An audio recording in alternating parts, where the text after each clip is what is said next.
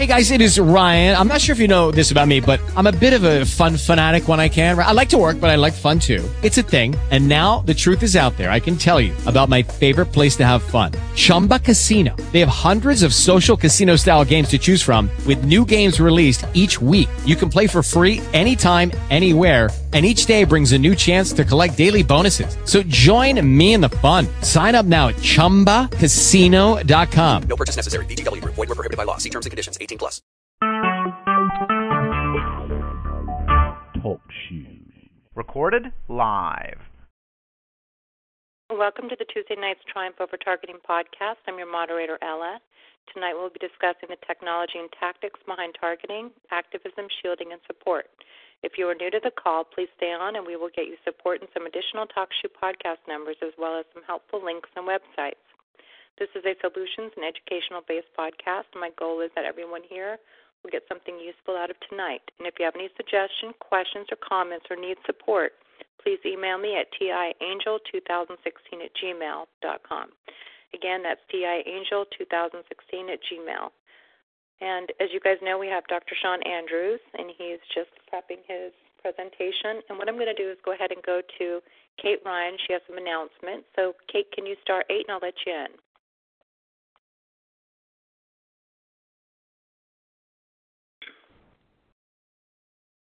Cait? Hi, Ella. Hi. Nice to have you on the call. Thank you. Thank you very much.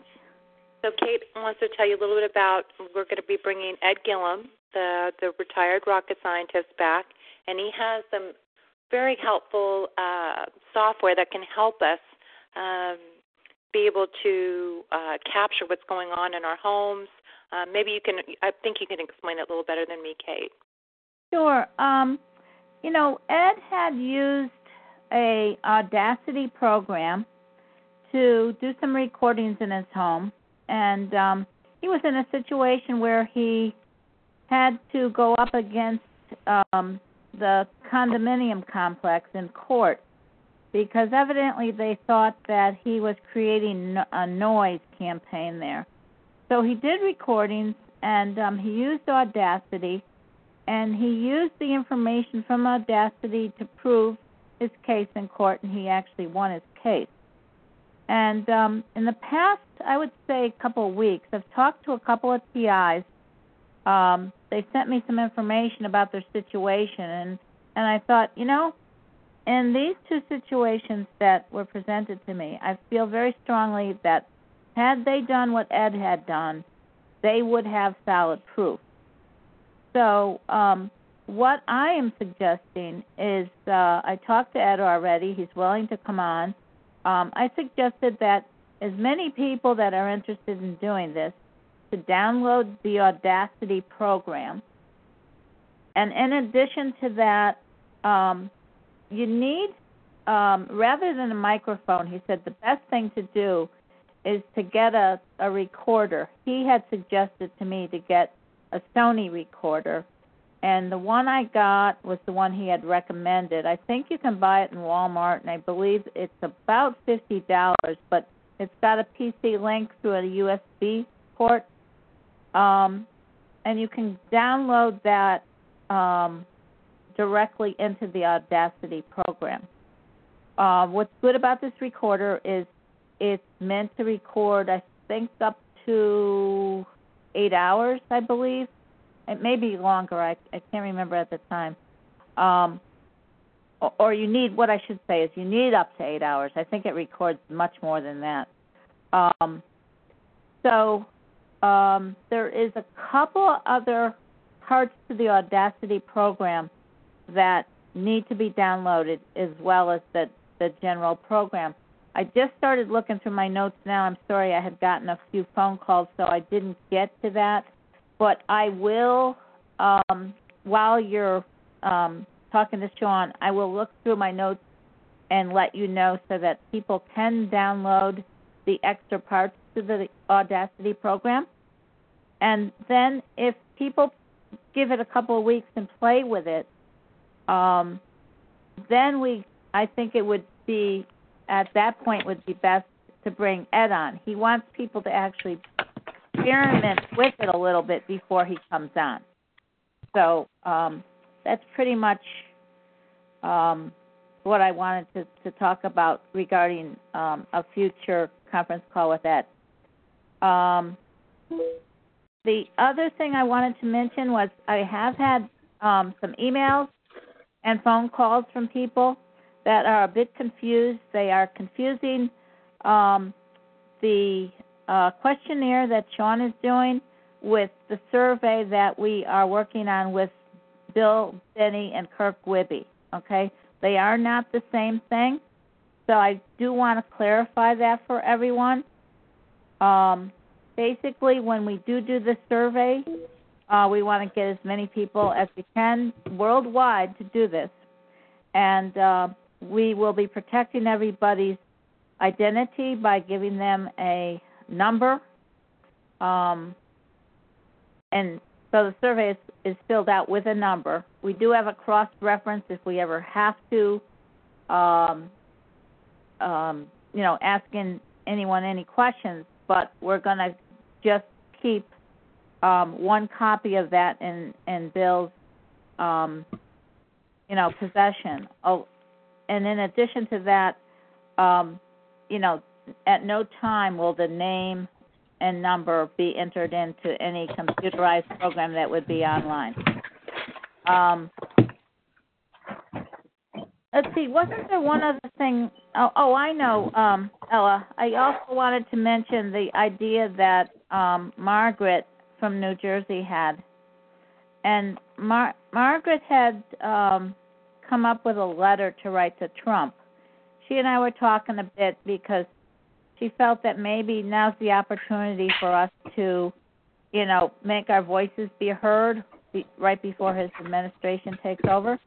And I thought that she had a very good idea, but I also thought we should expand something and possibly do a letter from the TI community. And in it, we could actually, I had suggested we do more than one letter, one for politicians, Trump and all the politicians in Washington, as well as local, state, and reps and senators. I also think that we could do a separate letter for the medical community and a separate letter for the spiritual community. So each letter would be geared towards each one. So I just wanted to throw that out and see maybe we could get a discussion going at some point, find out how many people would be willing to sign a letter like that, and possibly in a future conference call maybe have a letter ready, read it to the community, and get feedback from people. So that's about it for now. Well, that's great. And so if people want to go ahead and download it and kind of test it out and kind of explore it, can you give the link one more time? Oh, the Audacity, all you have to do is Google Audacity, and there is a free download of the program. Okay? And it depends on whether you have it for Windows or for your Apple or whatever. You just choose the one and download it. It's a very brief download. It doesn't take much at all. And I will look now for those other two additional parts to the program that he suggested. But it's great because you have a visual readout of any voices. And what he found when he was having his situation in the condo was he got peaks at certain times. It also can be used, and he found that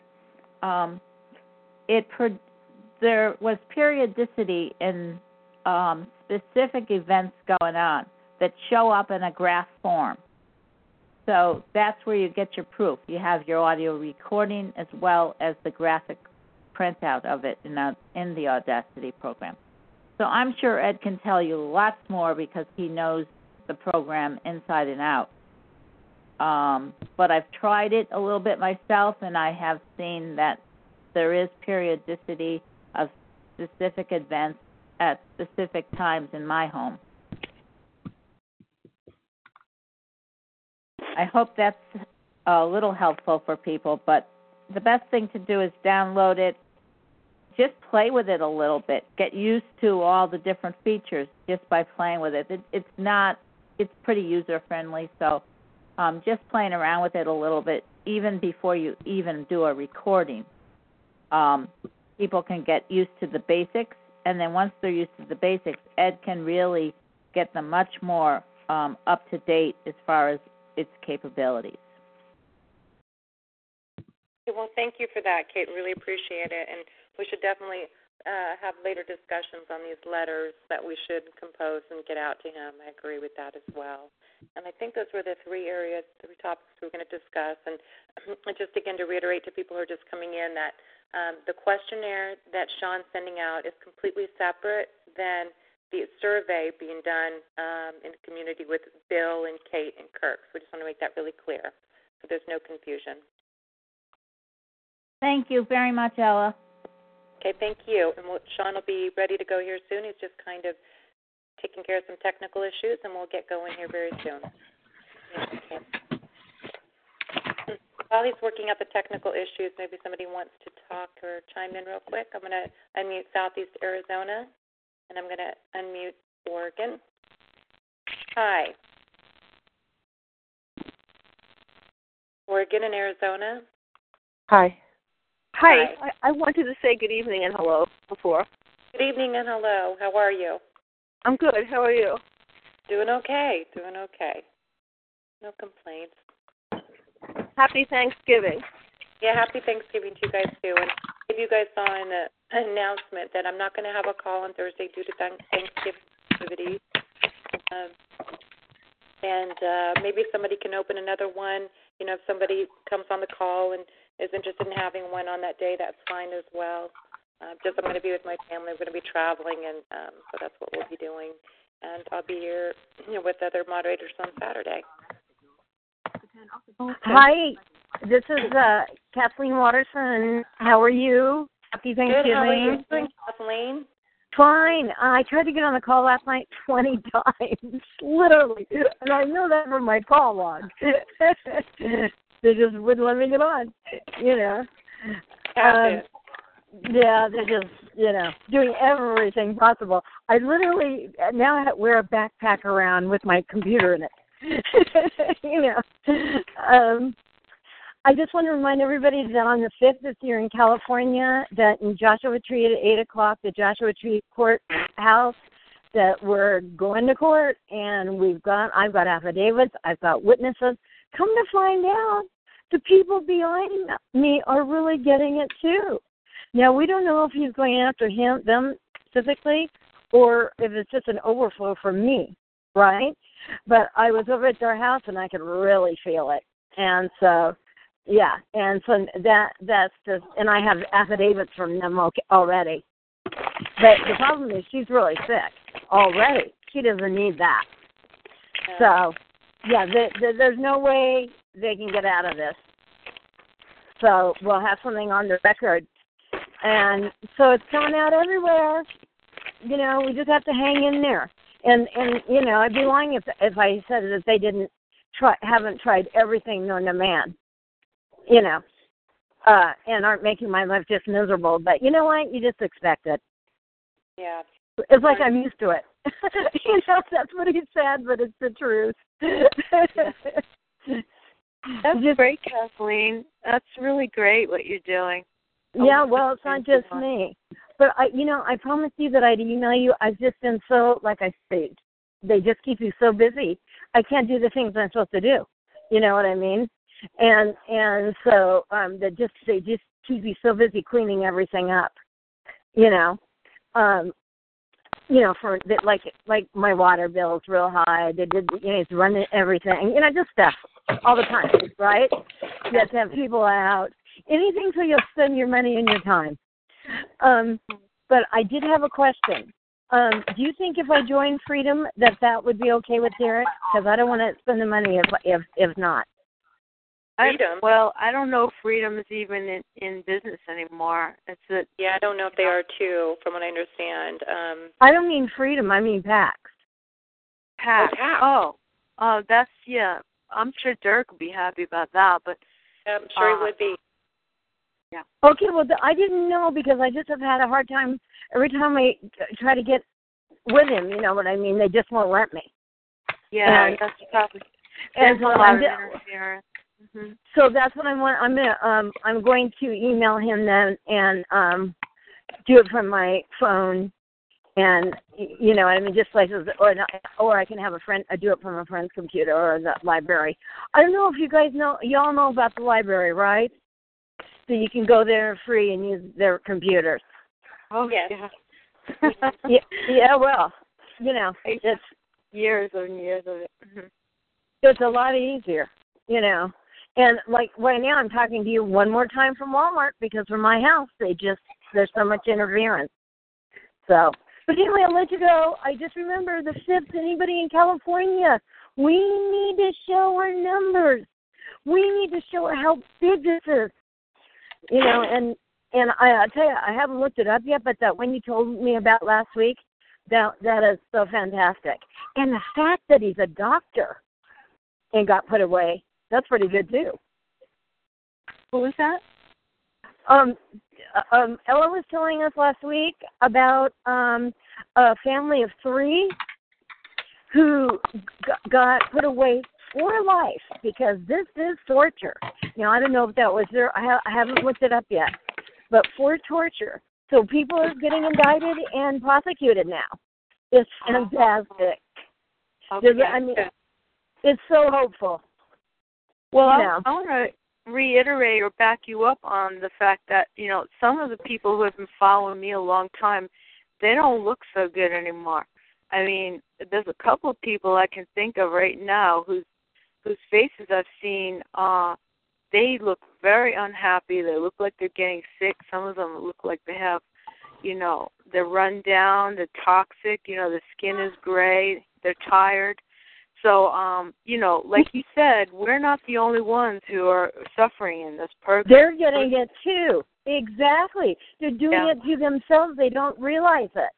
It's just, you know, it's just exactly. It's crazy. The whole thing is crazy. But here's the beauty: we are clawing our way to victory. Yeah. And since 37% of TIs are in California, that's why I'm just trying to get everybody. And I've got a bunch of numbers. It's just that, like I said, I tried to call last night and he wouldn't let me call anybody. I had a big list of people I was going to hustle around and say, oh, hey, come on.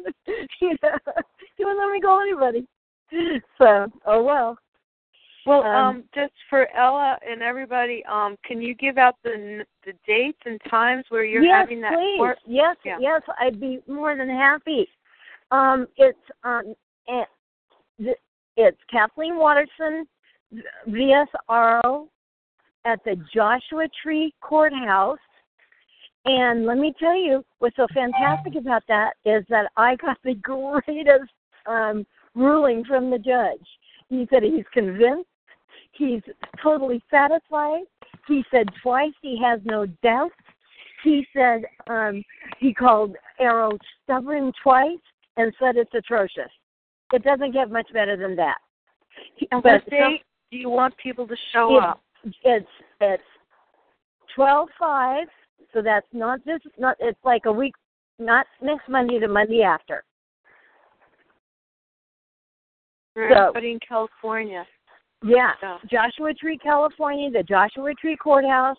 And what's so great about it, there's only 3 judges in that whole courthouse, right? So, first of all, they're going to talk to that judge, and they're not going to go against another judge's ruling. They don't do that. You know, they all back each other up that way. It's kind of like the blue wall, you know. So, it's pretty exciting, but it's just getting people. And I haven't done as good a job as I did last time because I haven't been able to, you know, just to put it bluntly. So, because they're more prepared. But here's why it's really important. He will have support.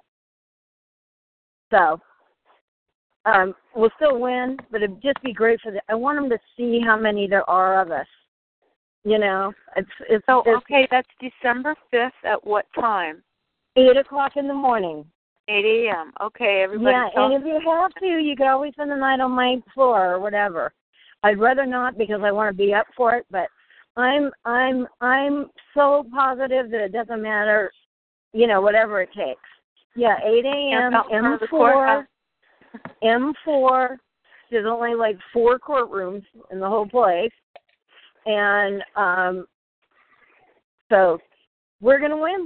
We're gonna win, and if we don't win, there's something very, very wrong. You know what I mean? So, and it's not like, I really hope you have a great turnout, and I really hope you guys succeed, and I hope you win. Yeah, well, I'm gonna get a hold of Derek and pay my dues and email him and see if I can't get him to send out a special newsletter or a special email. Yeah. So that would help. But otherwise, you can keep coming on my calls and announcing it. I know, but that's only one more week. See what I mean? No, that's the week after. Well, next week, yes, but the week after that will be the day. It goes fast. So, anyway, thanks for being there, Ella. You're doing a great job. Thanks. I'm trying hard. Thank you. Okay, so Sean, do you want to try it one more time?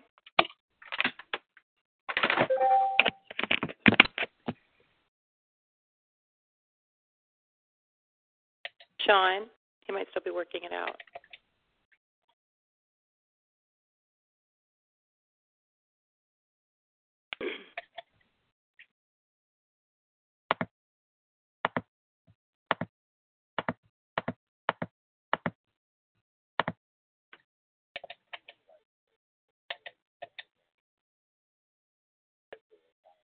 Are you able to hear me, Sean?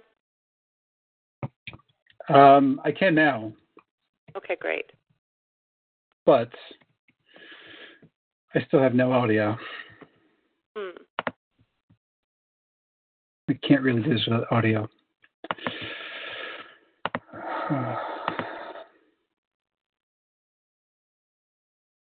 Just need to maybe give me like 3-4 minutes. I'm trying my best here. I totally reconfigured my entire mixer board, and I still can't figure out how to interface the talk shoe with my mixer. Be the work of the perps, but I know you could figure it out. I don't think it's a perps this time. I think it's my incompetence.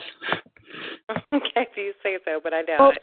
Does he want to record on his own computer? Is that what he's trying to do? I'm trying to play clips on TalkShoe while having my headset on and my mic, but I can't figure out how to do that. Who knows about these things? No, it's really hard. I've tried to play music and clip it. It always gets garbled on TalkShoe.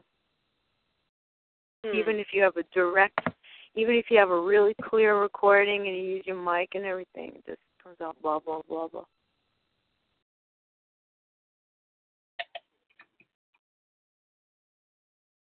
And and you were bringing up about Audacity before? Yeah, I use that. You do, yeah. Ed really likes to use that. Wants to educate people on how to use that for themselves. Yeah. So he's a very helpful man. He's really great.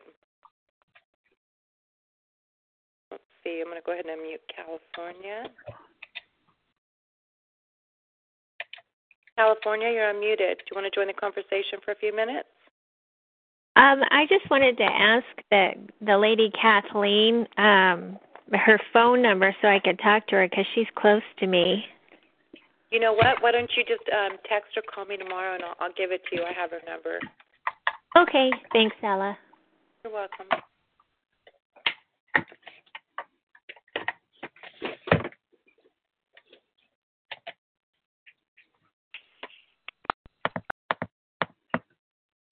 So I had some comments the other day that were on my thing, and I wanted to just say that, no, I'm not a communist. My family, they were Swedish, which are socialists, and they actually came to America to pursue capitalism, but still had socialistic values as far as community goes. And no, Kirk and Bill Binney are not in on it, and we're not three agents trying to take down the TI community. That's an untruth as well. And number three, David Voigt really did walk halfway across America, and plenty of people met him on the road. And I had people on the call to prove it, and they are not actors or paid for to come in and pretend like they met him. So I just want to say that. I get really kind of, I'm a communist, you see. You one of them communists? I'm a commie. Commie. Yeah, commie. Pinko. You're just pinko. And we're sure that Bill Binney, the man that was the whistleblower for at the NSA, he's not trying to take us for a ride. Well, he only took on the American government. Exactly. He only he's going to turn the American government, and is probably one of the most upstanding human beings that's ever existed in America. Exactly. Him and Abe Lincoln and Kennedy, those people right there. Those are three of the noblest men in American history. So that's just never know, do you? Just never know. Yeah, never know. Doing is going to take down the community. That poor little man. He is so sweet and so kind of gentle, you know. No, and he's so amazing. I mean, there's a movie, the movie coming out about him is called The Good American. Right, right. That's one of our best things, I think. This guy's going to be famous. Whoa. Set off my alarm. Whoa. Sorry, you guys. I'll mute me. It's okay, Linda. It gave us all a little wake-up call. Hi, Ellen, Linda. can you hear me? Yes. Hello? Hi. How far did Dave Voigt get, and is he still walking? No, he lost another relative, a cousin who OD'd, and he was going to start last week, and the day before he got a message that his cousin passed away, and it's posted on Facebook. There's, some information about her and about her family, and so he's taking a little break. He's probably going to get a part-time job and try to fund it himself, or he is going to, maybe try to raise a little bit more money so he can continue on in maybe February or March. But at this point, with all the stuff going on in his family, we're going into like the really hard cold winter months going over the Rockies. So he just doesn't, he's just thinking. All right. Yeah. Mm-hmm. Yeah. So, my heart goes out to his family. What was that dental plan you talked about? What? You talked about a dental plan or insurance. Instrument? I'm having a hard time hearing you very clearly. A dental plan? A dental plan? A dental plan? I don't know anything about that. I know that. I thought you talked about insurance or Challenge Dental or yesterday. For us? And you mean for us? Yeah.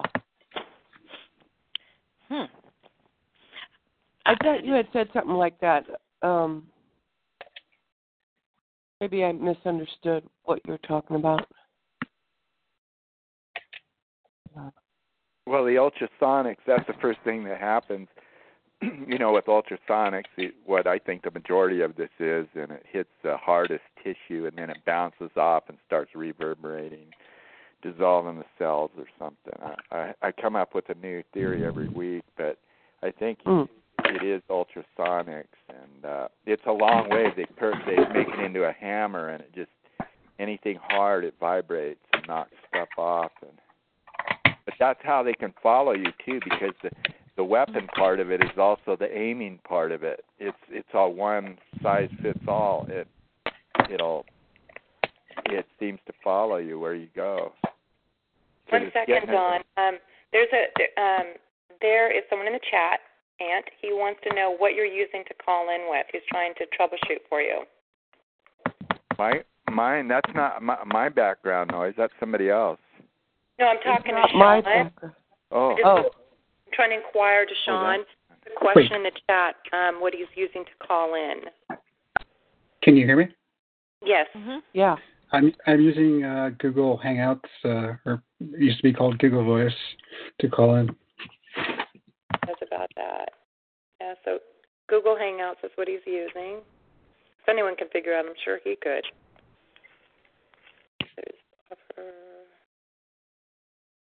But if we can hear Sean, what's the problem? I can't get my mixer board to interface with the TalkShoe web client. Oh. And I need to play, a lot of my talk is our clips, so yeah, he's without checking the in. ability He's hold on. He's going to try and get you some info. Okay. Yeah, I'm just lost audio. You just lost the audio? I don't know. Maybe they just lost audio. Who knows?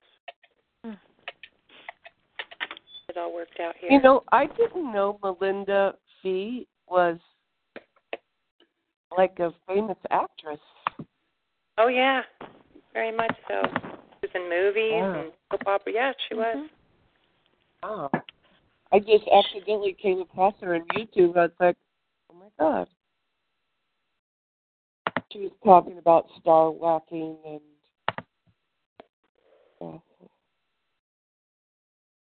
Targeting has no boundaries, apparently. It's kind of like alcoholism. You could be rich, poor, white, doesn't matter your race, your religion, your ethnicity, and your age, anything, your demographics. It's just a very mixed bunch of people. I don't know. I think it's mostly not hitting rich people. You'd be surprised. You know, there's people with money that they don't come on to TalkShoe and talk about it, but, you know, I think it's, hold on, let's see. Are you talking about alcoholism? No, I'm talking about targetism. Oh, targetism, yeah. Yeah.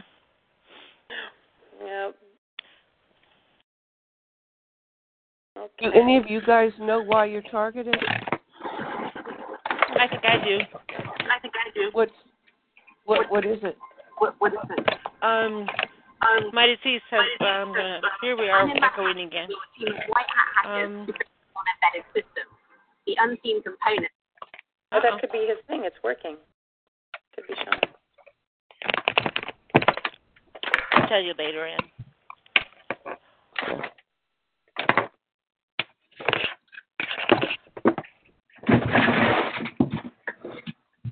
It says, hey, Sean.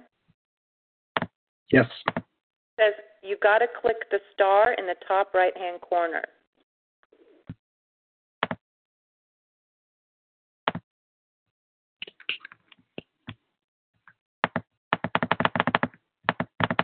And then he says, then under microphone, set it to the stereo mix.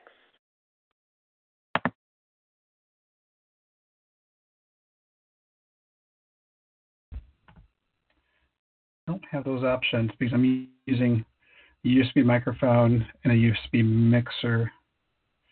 It's a little complicated on my end. I'm trying something else. This is my last hurrah. It's sort of simplifying everything. I'm hoping it'll work. Just a couple more minutes. Sorry. That's okay. No worries. Anytime. Just appreciate your information.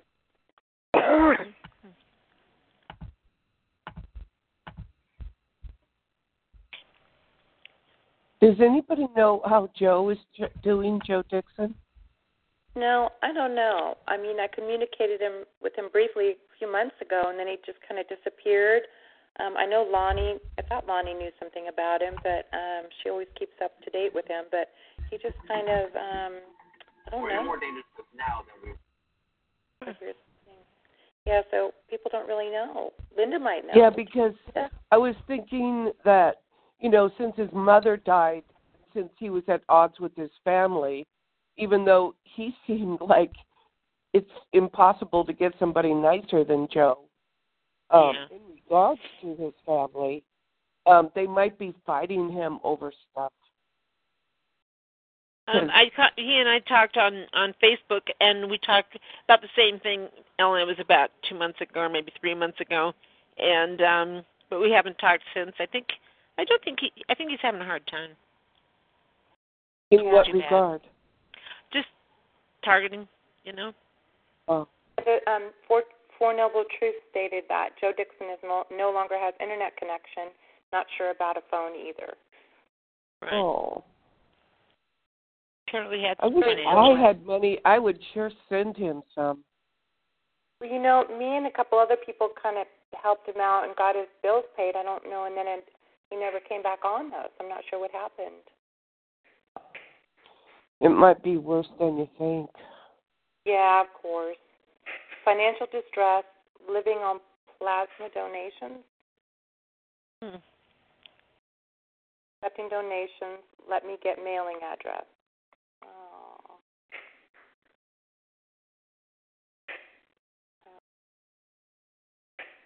Yeah, we can't let anything happen to him. He's too good. Yeah, I didn't know. I didn't know he was in this situation. Well, he's pretty close to Derek, isn't he? Is Derek kind of keeping track? Oh, you mean close? Yes. Yeah. Yes. I thought you meant literally, but no, they're good friends. Yeah. It seems. Yeah. Yeah, that would be good. We should ask Derek how he is, I think. Yeah, for sure. So is Derek going to come on this next Monday? We could ask him? I'm sure he will be there Monday, yeah. Okay, so he doesn't have a webinar thing? I don't know if he has a webinar, but I'm sure he'll be on either through the call or the webinar. And I can send him a text tomorrow and say, Derek, look into Joe. We'd like to hear about him, see what's going on. Oh, that would be great. Yeah, I'll do that. I'll do it right now since we're waiting.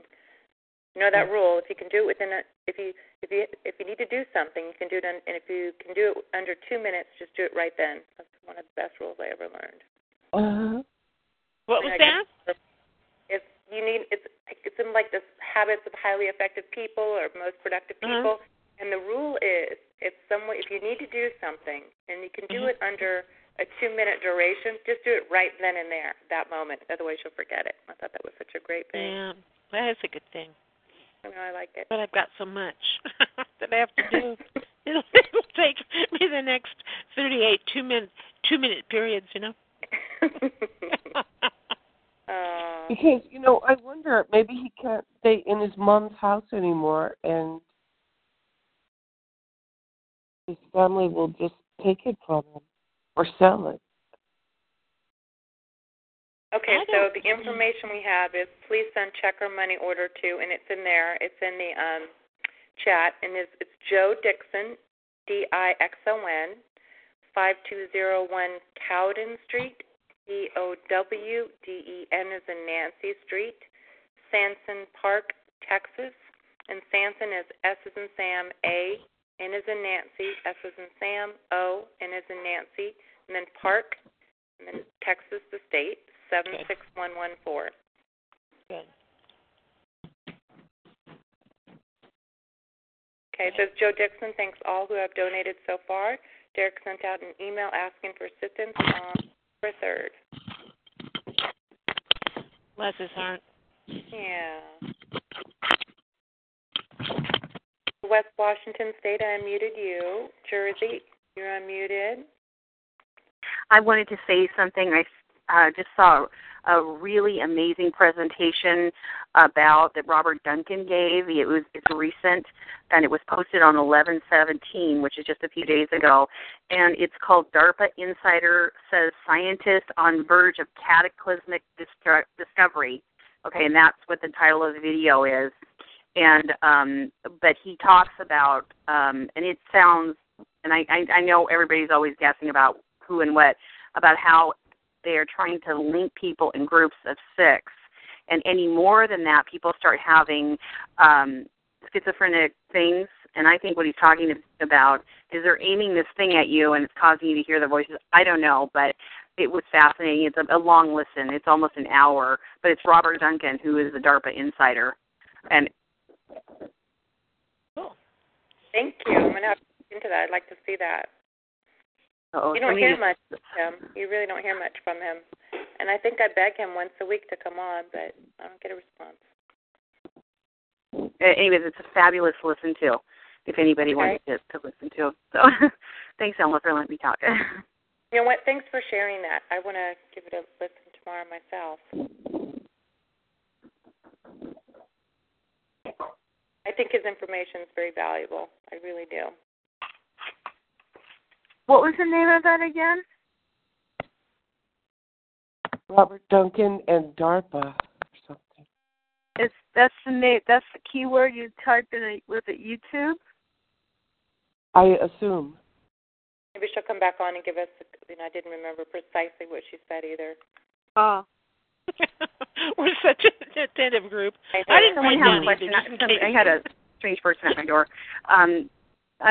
Did someone have a question about that information? Yeah, we just want to hear what the title of that film was. Okay, it's called DARPA Insider. Says scientists on verge of cataclysmic discovery, and it's a recent like a lecture by Robert Duncan. He's and DARPA it's on Insider. YouTube. Yeah, and the channel is the UFO Agenda 2016. This has nothing to do with UFOs, though. This strictly talks about this technology. But the name of the channel that it is UFO Agenda 2016, and it's new information. I've read all of his books. I have bought all of his books, the Soul Catcher books, and so this is new information outside of those books. And he talked about recent tests where they got a mouse and a monkey to join their brain waves and what happened. And he thinks his thinking is it's not just in the lab, they're doing this on people. In fact, he thinks they're doing it all over America. And all of the things that they were describing that were happening to the monkey and between the monkey and the mouse, I feel like is happening to me. Like they described some of the biological things that were happening. Like what? Be more specific. Like when one of them went into sleep, it affected the other one. And so sometimes I get super tired for no reason. I'm just wondering, geez, if six other people, and I have a lot of problems with like speaking now. I have like aphasia going on, like stuttering almost, and I never had that before. And I don't seem to have some of the. Sometimes I over talk. It is a targeted, you know what I mean? It's just like things, and I feel like I'm being electrified, and that can be part of it. So, but you don't know they have frequencies that can put you to sleep. They have frequencies that can interfere with your speech pattern. So, there are a lot of possibilities. You have to do process of elimination because, start with frequencies. Then you can go to heterodyning, which is, where they, blend the thoughts of different people. Yeah. Thank you so much for that. You guys are so knowledgeable. I'm so glad I found some group that knows, as much as you do, because it's helped me tremendously. And for a while I was kind of out in, thinking I had an illness, because that's what, your family will tell you. Well, I think you're ill, So. Oh, that's too bad. The weirdest thing I had happen once is for a whole week, I was a vegetarian. I eat meat. I would look at meat. I felt like I was a vegetarian. I couldn't eat meat. I couldn't even look at meat. I couldn't even be around cooked meat. It was like my whole dietary thing it could have been 2 weeks, totally changed, and then it came back. Yeah, I've had cravings of sugar, but I think part of that is because accelerated brain activity burns up more glucose, and I think they've got me on that kind of thing where I'm burning up more carbohydrates and glucose in my brain. So, but like yours was a kind of a physical. I don't know how to explain this. I felt like a vegetarian was in my body. Yeah. Wow. Well, that could happen. I've had a lot of weird things, but that was the longest lasting, weirdest thing that's happened so far. Wow. Well, and do you have any idea stuff. who you might be interfaced with? Any person that you have an inkling, or just you have no idea? I don't.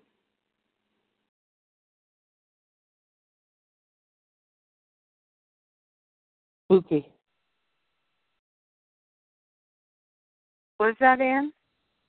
Spooky. I think you guys have a very logical approach to this, because there's a lot of TIs that I've seen. I haven't really interfaced with them or talked to them that much, and they are really thinking things like that are way off. They don't think they're not even realizing it's actually real technology that's being used on them. So it's weird, because even in the targeted community, a lot of people don't realize this is actual technology, and I don't get that part. They don't seem blind to it, and I think that's some sort of frequency they're sending to them. So yeah, I just want to throw that in. I think we're lucky just to even. Go ahead. Yeah, that's the approach I try to take. Is science, chemistry, physics, and start from there. What we do, all of our hardware take. What? Oh, that must be his board. That's Sean's key. Well, it's just not going to sound. I can play it through my speakers through the microphone, but it's not going to sound right. It's not going to sound perfect. That's okay. So, a lot of people do. They will feed things in through to TalkShoe through a speaker. Just so you know, it may not be the ideal situation, but it works. All right. Sure. Let's try that, I guess. So, I have a compilation of video clips. We're supposed to cover sort of the universe of hacking. There's a lot to cover. I was a hacker many, many years ago, about 18 years ago, and things have changed quite a bit. So rather than tell you what's not so much relevant anymore, I figured that I would tell you what is relevant, what you would care about the most. So I went through, and I cannot do a better job than these people. I selected a series of videos that really well describe the state of events, state of hacking today. So we're going to talk about Tom Drake. We're going to talk about Snowden. We're going to give you a very brief history of hacking. And we're going to have to cut it short, but I hope in the future to talk about what's called the Internet of Things. So there's everything from your Fitbit watch to your smart thermostat on the wall to your smart scale, anything essentially that has an interface or has the ability to touch you, some sort of sensor, has some sort of sensor, and can then communicate with either the internet or another device in your home. So that we'll save for a different discussion, but if you guys can still hear me, then I'm going to try to just stream this right to the microphone and get started here.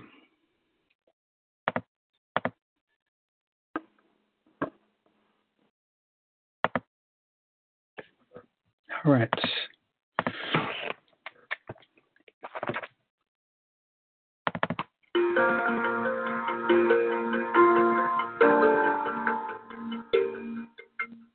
Can you hear that?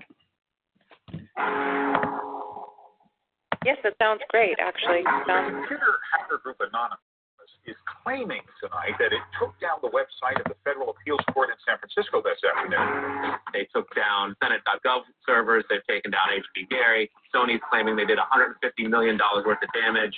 So many confidential files, because of these hackers, can be in the hands of anyone. Visa, MasterCard, the PayPal situation. The criminals who hacked into Sarah Palin's private email. The Church of Scientology says Anonymous is a cyber terrorist group of religious bigots. Anonymous and this other group called Lol Sect. They seem to be wanting to prove a point. Anonymous kind of was like the big, strong, buff kid who had low self-esteem. And then all of a sudden punched somebody in the face and was like, holy shit, I'm really strong. And Anonymous calls itself the final boss of the internet. And sometimes it proves to be really fucking true. You are going to violate the freedoms of the internet, you certainly better watch the fuck out. They are kind of the rude boys of activism. There's a real rough edge to them, which I think also is one reason why they garnered so much love and hate from people too. They represent a certain sort of chaotic freedom. Individual, young, nameless, faceless folks are having geopolitical impact. I mean, it's both exhilarating to realize that and terrifying to realize that. It kind of depends on how that power is wielded.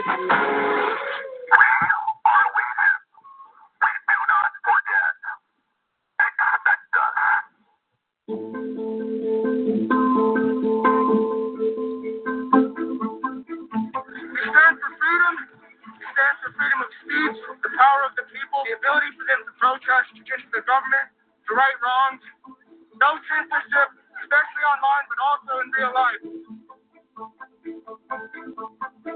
We have members throughout society at all stratas of it worldwide. Yeah, we have no leadership. It's one voice. It's not individual voices. That's why we don't show our faces. That's why we don't give our names. We're speaking as one, and it's a collective. Good timing. I would love to live in a country where the government cares to citizens and not the other way around. But right now, plenty of anonymous actors are in hiding because of fear of reprisals by the government. I've been told many things. There's unpatriotic. That we're just a bunch of children sitting in our parents' basement. I got called a terrorist sympathizer. We've been called kids. We've been called cyberbullies. We've been called hooligans. And, sometimes those words aren't entirely unfair, but this is a serious political movement. No one, in the general public really seems to get it. What they don't seem to get is that the ability for Anonymous to be everything and anything is its power. Anonymous is a series of relationships, hundreds and hundreds of people who are very active in it and who have varying skill sets and who have varying issues they want to advance and who are collaborating in different ways each day. They're a little bit like a prism or kaleidoscope. They've got many different facets and many different sides. Of course, when you spend enough time with them, you start to get a sort of feel or texture. That's not just random, right? Yet it's very multifaceted, very rich, which does span from the quite lighthearted to the very, very serious. Bob Dylan had a line in a song saying, to live outside the law, you must be honest. They might do something which is technically correct. Maybe it's not legally correct, but they're doing it for purposes that in their minds at least are ethical. People who know what they're doing, who share an ethos, who have a commitment to exposing and humiliating the man, who have a very low tolerance of lies and what they perceive as evil on the part of overweening power structures. They share information, they share tools and techniques, and they are currently having a very good time. The hacker culture, as we know it, really sprang from one place. It was MIT, and it was specifically the people in the Model Railroad Club, the Tech Model Railroad Club. Hacking originated as humorous pranks. When the guys at MIT put a Volkswagen up on top of the dome of the building, and people woke up and saw the car up there in the morning, or they measured a bridge by the body lengths of somebody. I would say his name was Brian, and discovered the bridge over the Charles River was, 822 Bryans. These are funny things. That's where hacking originated, and it migrated into engineering and computer communities. It's witty. It's pranks. I'm Chris Weissopel, former member of the Loft. We don't necessarily say hacking group because it makes it sound like we're hacking, so we used to call it a hacker's think tank. Hacktivism was a term coined by a group called Cult of the Dead Cow. The Cult of the Dead Cow was really kind of sort of like a propaganda type of organization. They had a guy who's the minister of propaganda. They're kind of merry pranksters. Like everything they did was completely over the top. One of the guys there coined the term hacktivism because he saw one of the things his group was doing, which he called hacktivism, was writing software that people in other countries could use to communicate securely, even if their government was spying on them.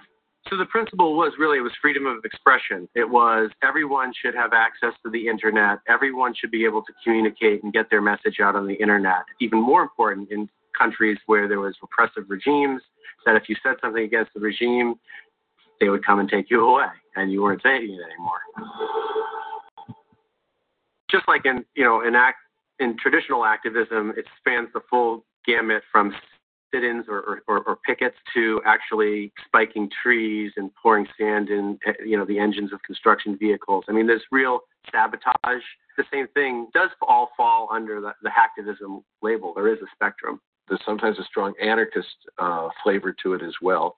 It's resistance to authority and those who would impose groupthink and group behavior on people, which was rightly perceived to be a consequence of the digital revolution.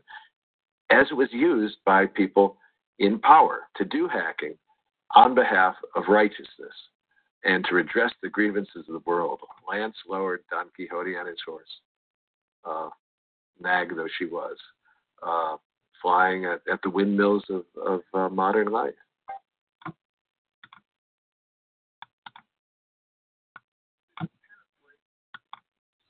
Capability to penetrate digital communications. Others, a masked unit called Tailored Access Operations. I don't need mass surveillance. I need you to break into that guy's computer. Their mission is to get the ungettable. If you want to hack into systems lawfully, the only game in town is the government. Their targets are secret. They are very important at actually tracking down people who are then subsequently killed. And there's almost nothing they can't hack.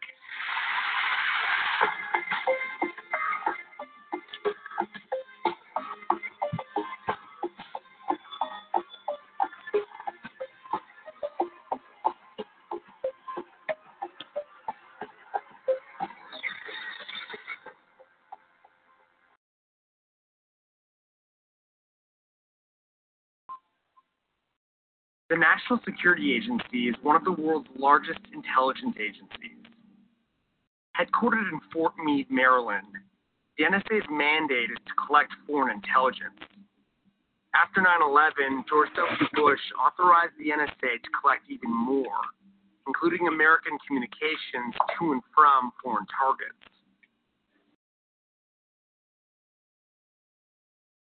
Good morning. This is a highly classified program that is crucial to our national security. This program shocked an NSA senior executive named Thomas Drake. Drake is a decorated veteran who blew the whistle on NSA's activities to the press.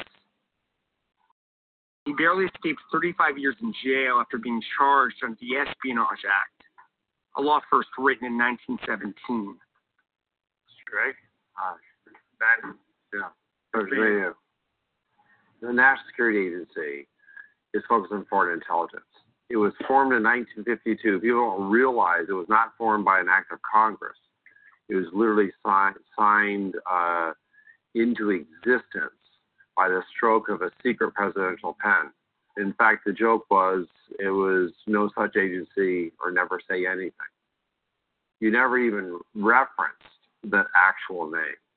People who used to work there, I work at DOD. Now I accelerate forward. Internet explodes.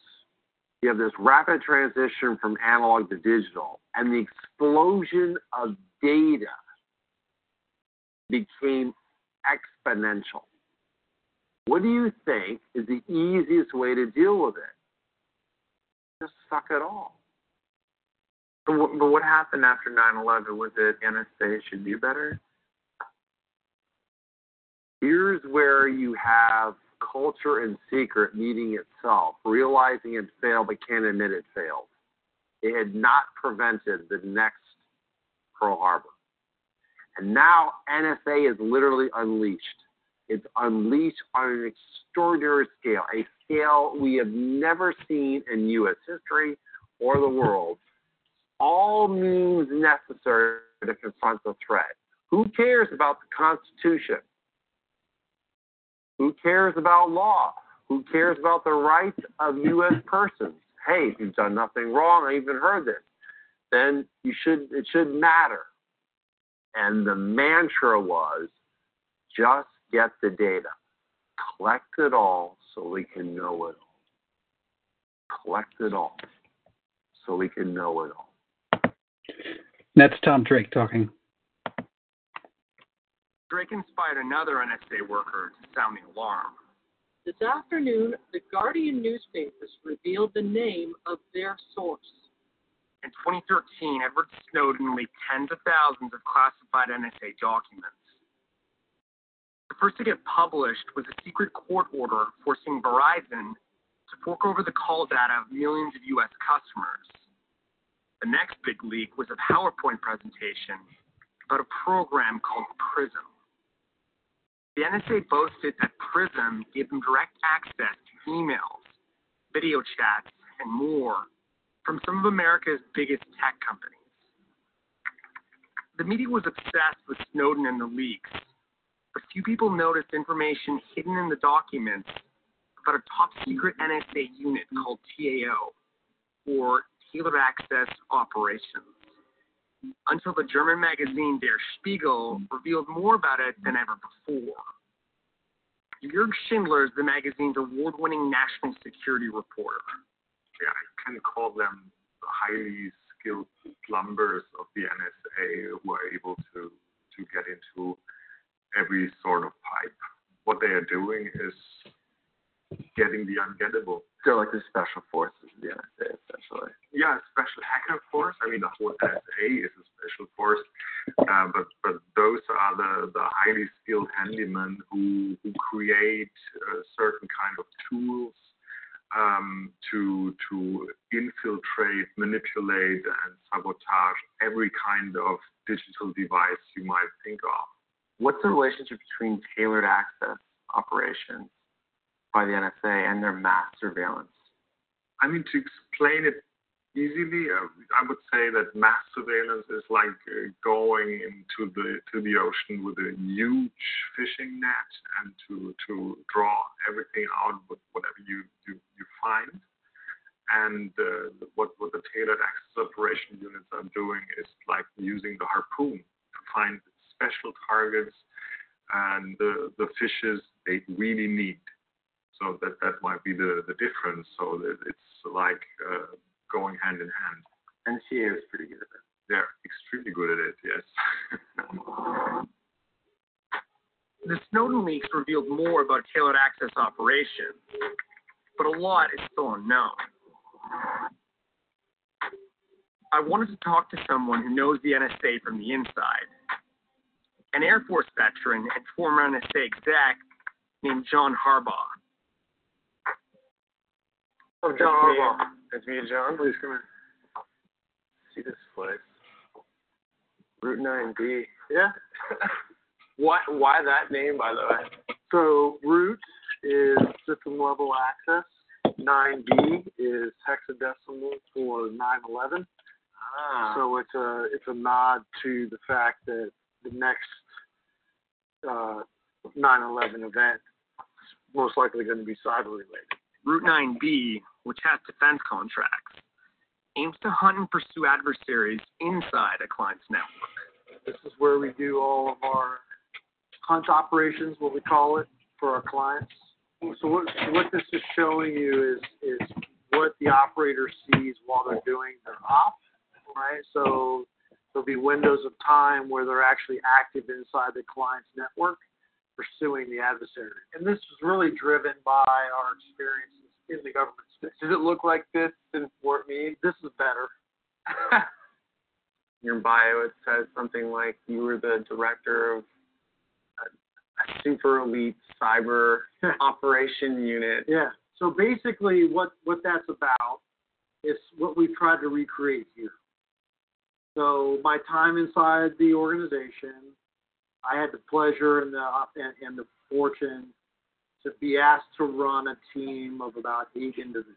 And that team was focused on the most challenging problems in cyber. Was that tailored access operations? So there is elements of that space, right? Because if you're in cyber and you do all of cyber, then you're doing all of those types of things. Mm-hmm. And so the bosses could come in and say, we have a significant national event and need you guys to be able to do this in the next 12 hours. I could walk into that space and say, hey guys, I need 5 minutes. I would give them what we would call the op order. This is what we need to achieve. We need to achieve it in the next 12, 24, 48 hours. And I could walk away, and I knew when I came back, no matter what time of day, how long they were working on it, they would get it done. And it was that kind of teamwork that really drew people. And it's a very similar thing to the special ops community. And it does sound like a military chain of command. Yeah, I mean, NSA is a very military organization. To build a team like TAO, the NSA has to hire highly skilled hackers. So how does it headhunt them? To find out, I asked Chris Seguin. He's a privacy activist with the American Civil Liberties Union.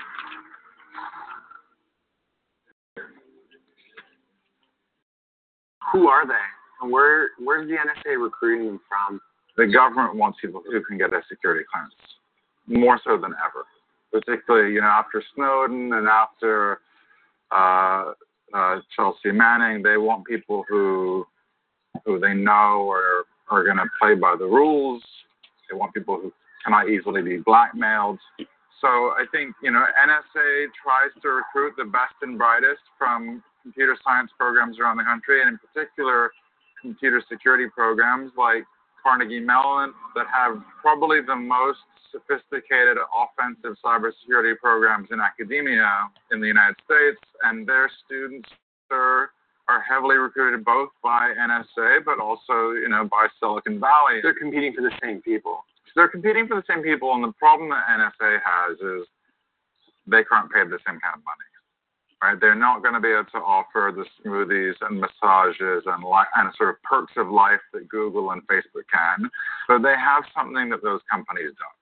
What they have is a monopoly on violence, right? In the same way that if you want to rappel out of helicopters and shoot people in the head, you go join the special forces.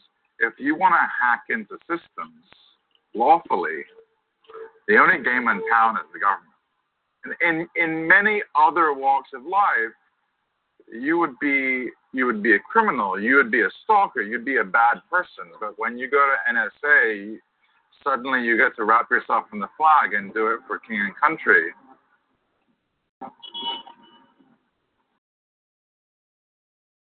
If TAO can legally do things no one else can, who are they hacking and why?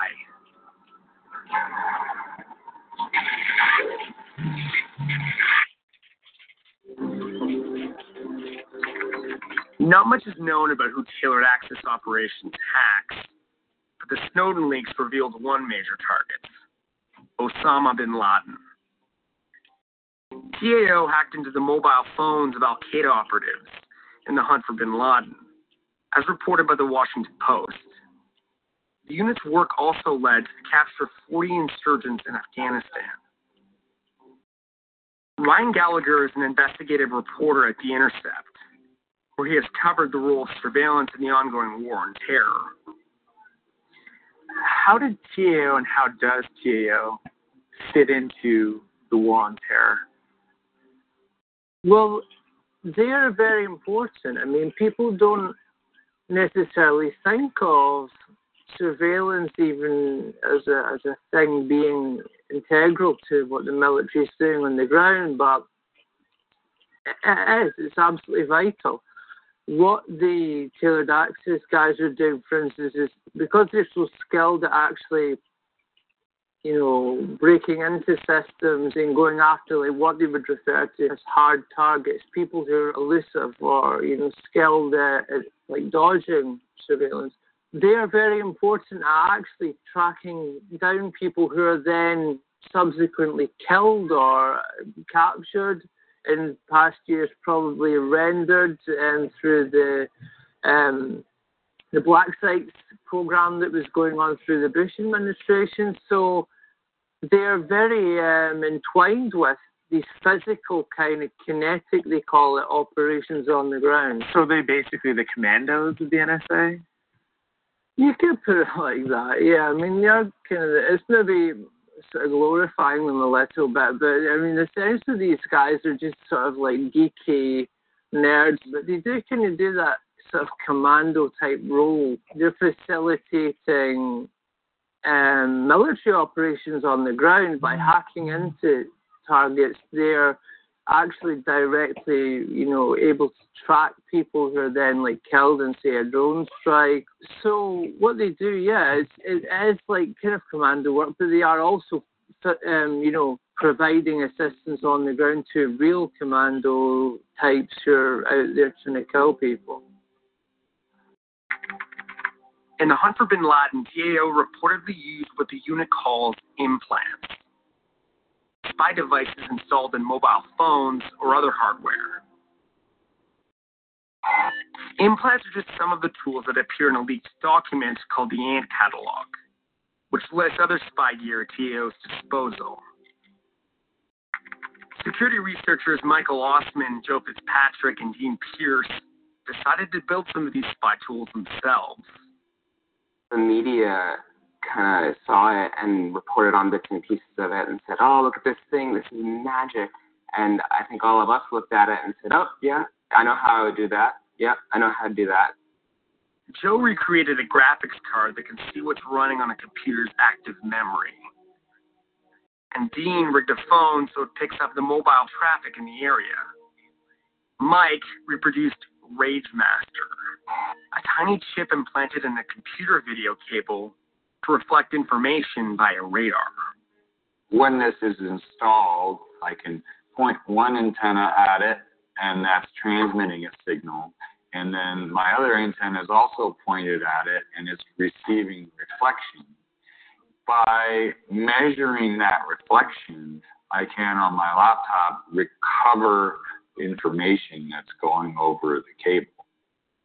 And what I get is a video image, a screen image from the target computer system. And this is an example of something where an implant is required. Getting an implant into a piece of hardware, like a video cable, requires physical access. But planting bugs into terrorist cell phones isn't the only thing TAO does. Some of their activities jeopardize internet security at large. One Snowden leak shows how TAO found a vulnerability, a software bug, in Mozilla Firefox.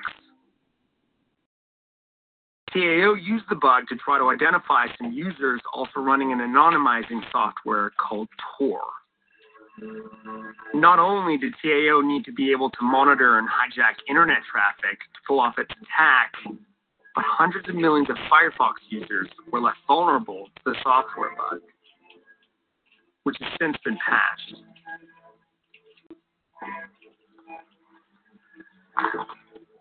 Claudia? Hacker Claudio Guarnieri has helped expose TAO's activities.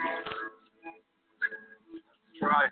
I met him in an old Stasi surveillance tower that still stands in what used to be Soviet-controlled East Berlin. A lot of the mass surveillance and bulk collection capability of the NSA is empowered by some of the break-ins that TAO is able to do. For example, they would ask TAO to break into some core parts of the internet infrastructure, of the whole global backbone. You know, from an internet structure perspective, when you connect from Germany to Google, you move through a number of hubs, 10, 15 nodes that relay your message from Berlin to, Hamburg and Frankfurt, and then to, who knows, Netherlands, wherever the cables are. If the NSA is able to break into any one of these points, then they're able to see you communicating with Google. When they're able to observe that, they're also able to hijack it. So pretend like you're getting a response from Google, while instead you're getting a response from the NSA. None of this comes cheap. Claudio and I went inside to look through a Snowden leak known as the Black Budget. The NSA spends more than $600 million a year for just the kind of offensive hacks TAO conducts. Yeah, this is what it's being called the Black Budget. And the trend that we see is that, again, the balance between how much is invested in breaking things and how much is invested in protecting things is uneven. Part of the mandate of intelligence services is to keep the country secure. At the same time, from a technological perspective, they're undermining the security of the country. And like you said, we all use the exact same internet. Once it's broken for one, it's broken for all. Mm-hmm. So the question is it worth it to break something and keep it broken for catching one or two terrorists that you probably could catch otherwise? Breaking into the internet or hacking into phones might make us all less secure. So is TAO's hacking really all that targeted?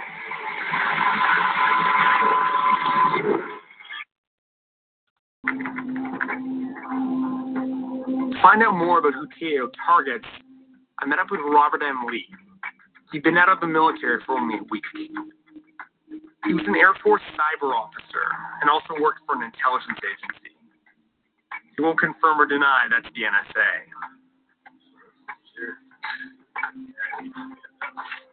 Okay. How did you get into being a hacker? So, the Air Force has a wonderful program where it volunteers you to do shit. And I joined the Air Force, said, "Here I am, Lord. What would you like me to do?" And they said, "Go be a cyber guy." So if you were to take Snowden's slides completely seriously, you'd think that it's all mass surveillance. I actually, for the first time, ended up seeing slides that I had actually seen before in real life. I was like, holy shit, like, I've seen these ones. But once you bring something into the intelligence community, you don't delete files. Like, everything is stored. And so there was some files that, like, get translated out, like they're truth, and they were just remnants of product pitches or something like that. And so I think that you can't take all the slides seriously. We also know that there is something called TAO in the NSA. What is that team? Like, what do they do? Yeah, so I think when you look at TAO, it's actually the thing that I think most of the community should be cool with, right? So I'm actually a huge privacy advocate. I hate it, and ironically enough, I hate the idea of any sort of mass surveillance. From a perspective of TAO or whoever would be breaking into those networks, that's targeted, retained intelligence. And so privacy advocates should actually enjoy that. They should say, hey, mass surveillance sucks. We need more targeted surveillance. We need more targeted. If you're going to do intelligence, do the kind that you put resources into and have to think about and have to prioritize your own efforts. So it's not going to be some dissident or accidentally picking up somebody else's communication. So who are TAO's targets? I don't know exactly their targets, right? I wouldn't be able to speak on it anyway, but I would say that it would be asinine to assume that anything in our national policy of interest isn't one of their targets, right?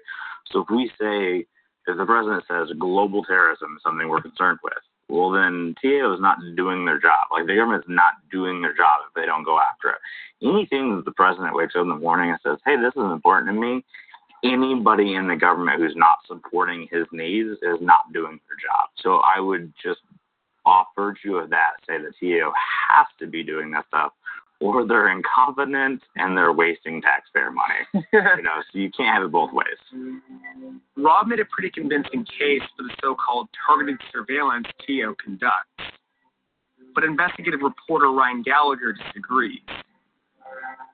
He says the problem is that the unit's methods aren't as targeted as they seem. TAO is doing some of the most aggressive work that NSA does. The traditional eavesdropping, where they're listening in on a phone call just by like wiretapping a cable, which they call kind of passive surveillance, that's actually becoming almost secondary now to the active surveillance, they call it, which is attacking and hacking systems. And part of the reason for that is because increasingly networks and technologies adopting encryption, and so they can't listen to it by just tapping the cable, because then they can't read it or listen to it. It's just, jargon. Going forward, especially with this sort of booming encryption, you're going to see more and more of these hacking attacks, to the point that there may come a stage in the future where it is described as a mass surveillance kind of technique. TAO's hacking skills may be in higher demand than ever before. And while the group goes after terrorists, that's not all they do.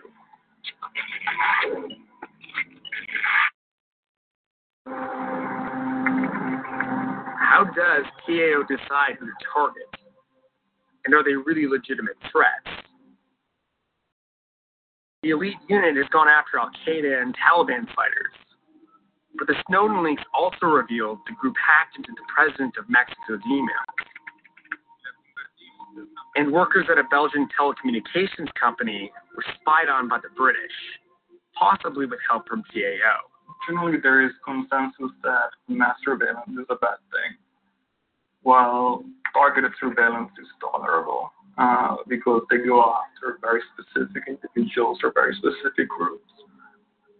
However, there is multiple things that you need to consider. One is what makes a legitimate target.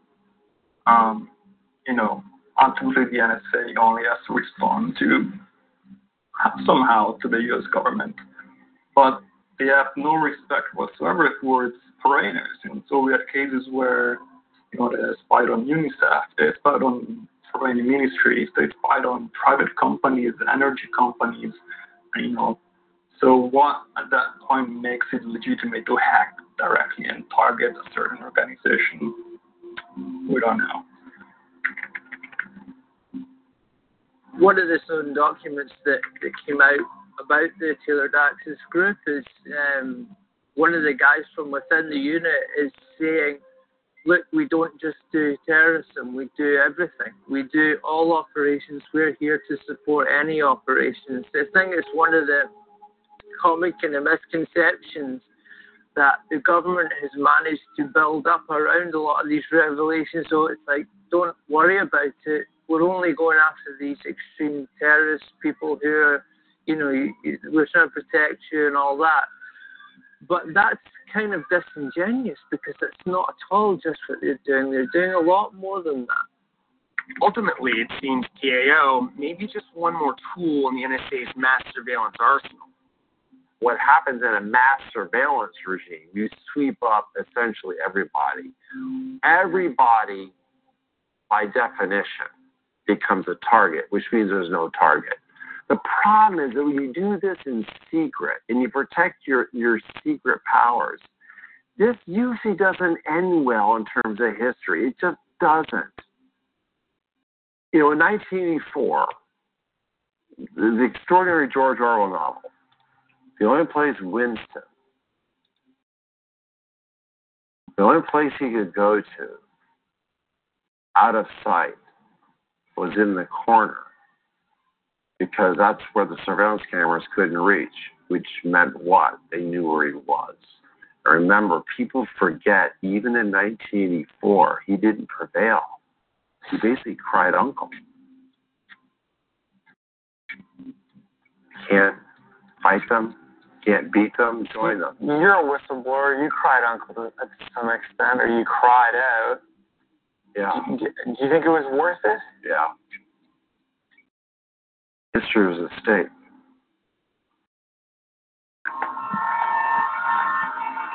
We know the NSA's elite hacking unit has helped capture terrorists, but they've also targeted friendly nation states. So who else have they gone after? For now, much of TAO's work remains shrouded in secrecy, but privacy activists, whistleblowers, and others aren't giving up on the fight to know more and to live surveillance-free.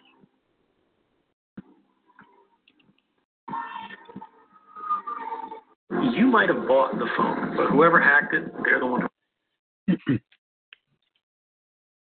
And I had another video, but since we're running late, I guess I can stop it there, Ella. Okay, great. Let's see if I can switch.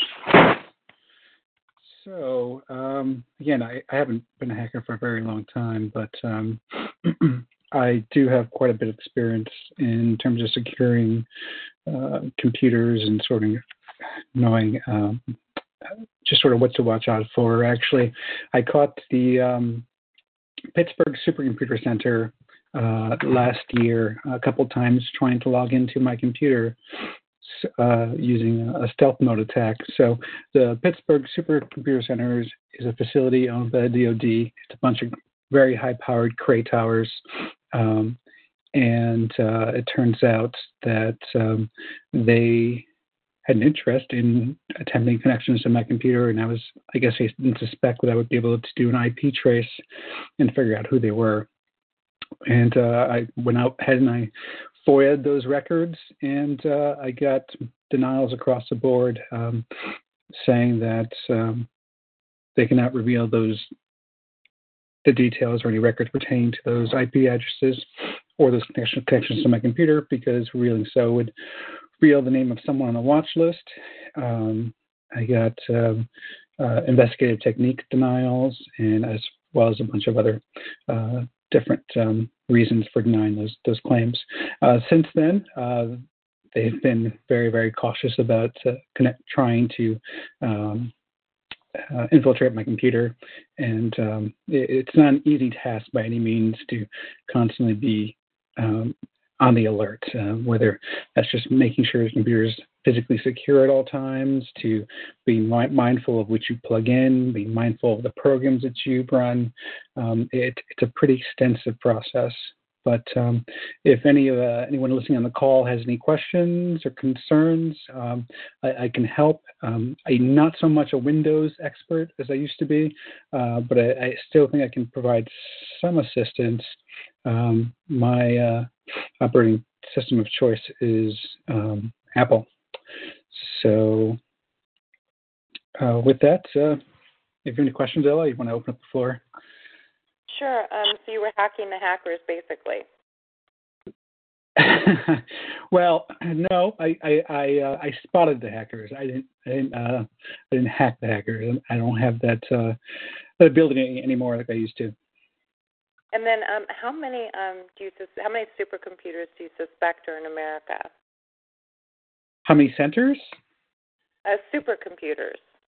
Well, there's several facilities. The Pittsburgh supercomputer facility is like number 40 of the fastest ones. So it's I suspect there's at least 50 in the States, and presumably they use it. So I'm in State College, Pennsylvania, and presumably they use Pittsburgh because it's the closest one to my location. It's about 2.5 hours away, but there's something that's really important in the hacking world, and that's what's called latency. So you want to be able to run as many commands as possible as fast as you can, and sort of getting to a node that's closest to your target is beneficial because the latency is reduced. And sort of getting to a node that's closest to your target is beneficial because. Okay. So, guys, if you have questions for Sean about hacking or computers or anything of similar nature, just hit *8 and I'll get to you. We'll unmute you and you can ask away.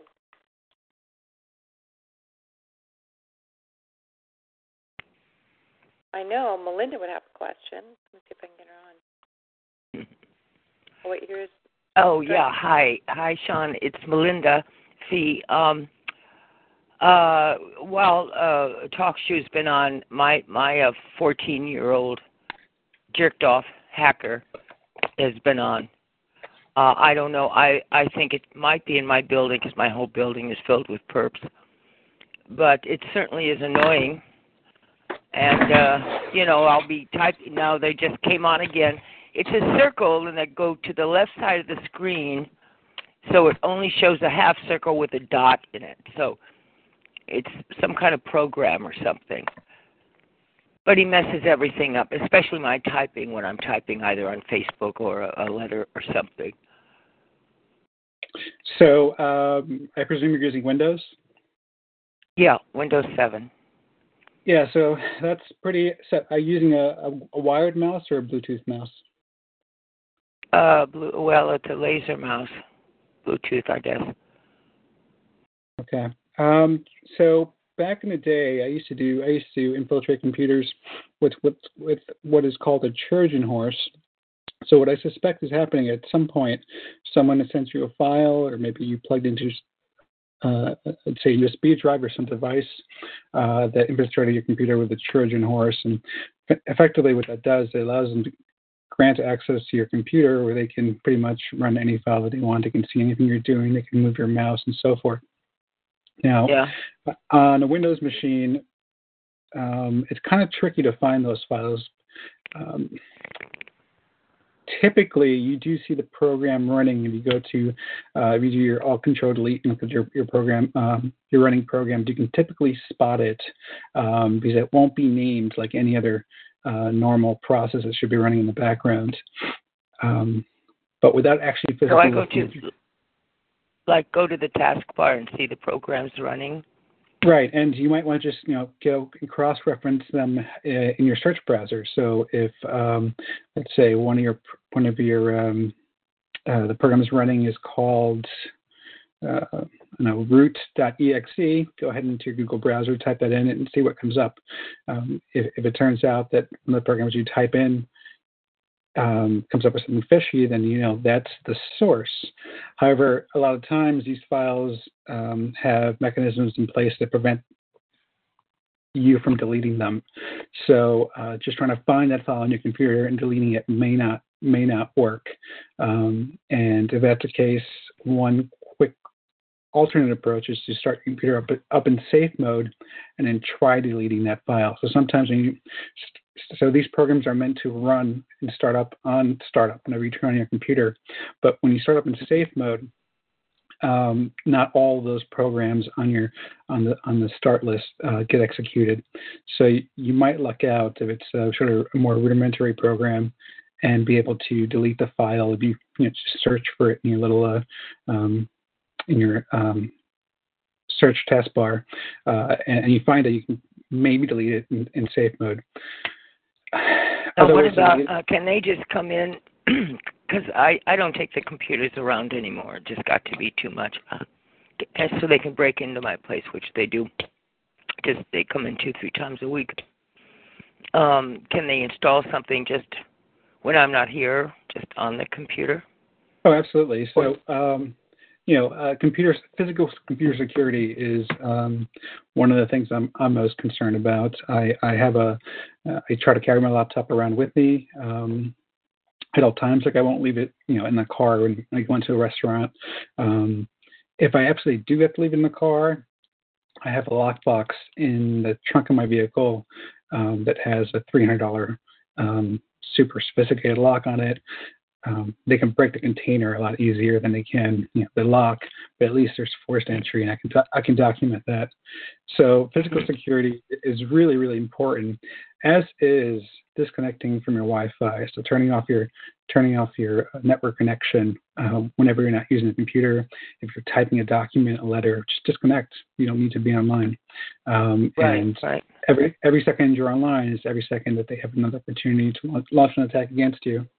So I just think it's the same people, it's the same program. Not necessarily the same people, but they have the same program. And now he's doing his half circle again to show me he's still there.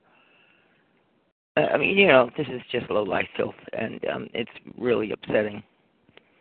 Now, some of these programs will be picked up by your standard antivirus programs. So if you don't have something like Norton, I would recommend installing it and making sure it's fully updated. And it might pick it up, but it depends on the levels of sophistication that they're using. So it could be something that's really sophisticated where the Norton doesn't pick it up.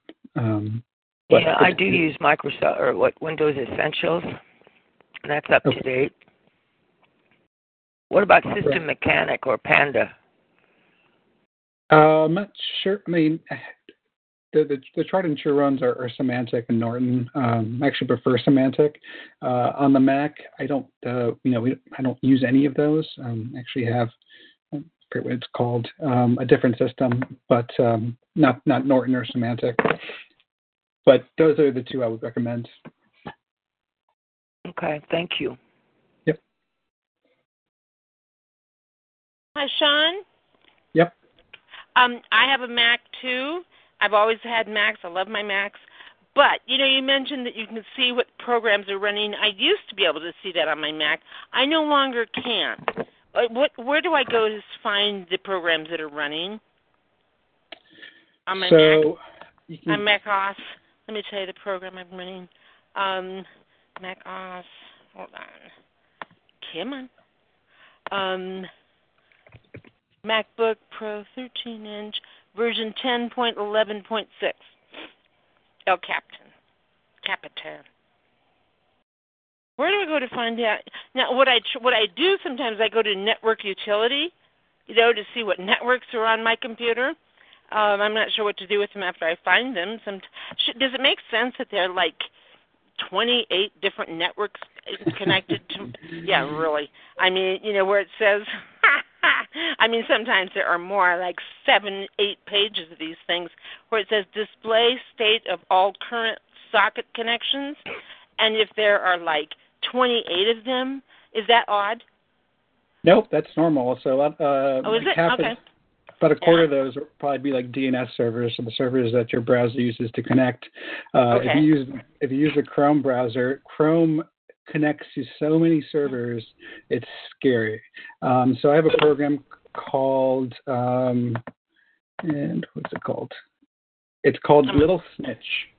I remember Little Snitch. I used to have that.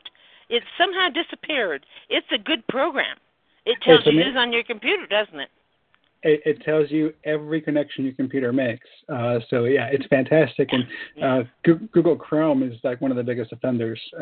But you do have to be spend some time with it and figure out what each connection is, and usually it gives you pretty good recommendations of what's trying to connect to your computer. Other safety or other security tips I would have is go to your system preferences and go to the security tab and turn on your firewall if you don't have it on. Oh, it's on. Okay. Or at least I turn it on, then it turns off. Then I turn it on, then it turns off. They're in my computer. They're all over my computer, and they have been. I mean, it's like they mess with my emails. They turn them upside down. Sometimes I find the earliest ones at the very end, and it just goes on and on. I love to mess with everything on here, but anyway, I do turn the firewall on. It does get turned off. They are on my computer, but I can keep just doing that, right? Making sure it's on. Well, if based on what you're telling me, they have what's called root access. They have your password. So that creates another problem. Yeah. So what I would recommend is do you know how many accounts you have on your computer? Like how many of them are admin versus how many of them are just general privileges? Privilege accounts? Such a good. I should be the only one on there. I'm the only one who's supposed to be working this computer. However, I have no idea. Every so often I'll go to something and it's grayed out. I don't have privilege. It says you do not have privileges for this on my own computer. I don't have privileges to access a certain program. It does that a lot. But you said what'd you say about when you start up? You can start up in a certain safe mode. Well, that's for the Windows computers. For the Macs, generally are a little bit more secure, but what you're describing to me indicates that they have root access.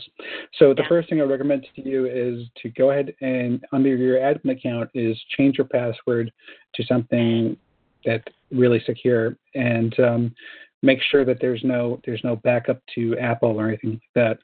And also go ahead and make another account. So you want to make what's called a standard account. And you do. So if you go under the users and groups screen, you'll be able to add a little plus sign. You'll be able to add a different user.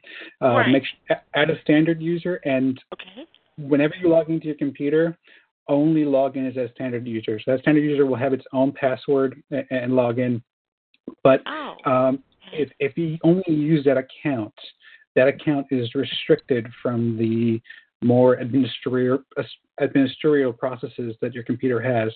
So essentially, it's like you're logging in as a guest on your computer. You should still have most of your privileges, but there's a lot of ways that hackers can infiltrate your computer easier if you're using your root account as opposed to just sort of the guest/standard account. So I always log in under my standard account and almost never touch the root account, because if they infiltrate the standard account, they're sort of limited. There's like a firewall and a firewall, if you will. Oh, if I log in into my user account, then they're limited as to what they can do then? Cool. Right. Is that what you mean? That kind of limits them because I'm not in the account that has administrative access to my computer, right? Right. And they can't log in on that. They can still do damage, but it's much, much harder. Okay, good. Okay. I appreciate that. Thank you. Okay, Sean, we have a question here in the chat. It says, how do we remove the monitors on our search browsers? And then he gave it an example. For example, www.ixquick.com becomes, and you know how it'll change to something else, to www.us2.ixquick.com. How do you keep that? How do you prevent that from happening? All right. So my settings. So I use Chrome, Safari, and Firefox, and sometimes Tor. But my settings generally under like cookies, under the privacy settings, and we have all your cookies and all your cache, is every time I close my browser, I have it set so all that stuff is deleted.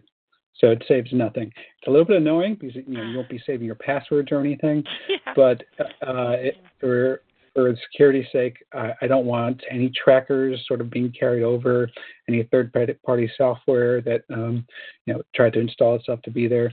I want that all gone. So every time I restart my browser, it's like I'm logging in to a brand new computer for the first time. Now, in terms of preventing trackers from connecting to your computer, in terms of preventing trackers from connecting to your computer, I use two programs. One of them is called Ghostery, Ghost with ending in ERY, and the other one's called, you guys may have heard of this one, AdBlock Plus. And Ghostery is great because it blocks all those trackers that track you site to site to site. So you won't go to Amazon. You say you go to Amazon and you're looking at, let's say, an iron. You go to 10 minutes later, you go to a different site, and you see an ad for Amazon with that iron you were just looking at. You won't get any of that because it totally blocks all of your trackers. So it's Ghostery, and then for all your ads and your pop-ups and stuff, I highly recommend Ad Blocker Plus.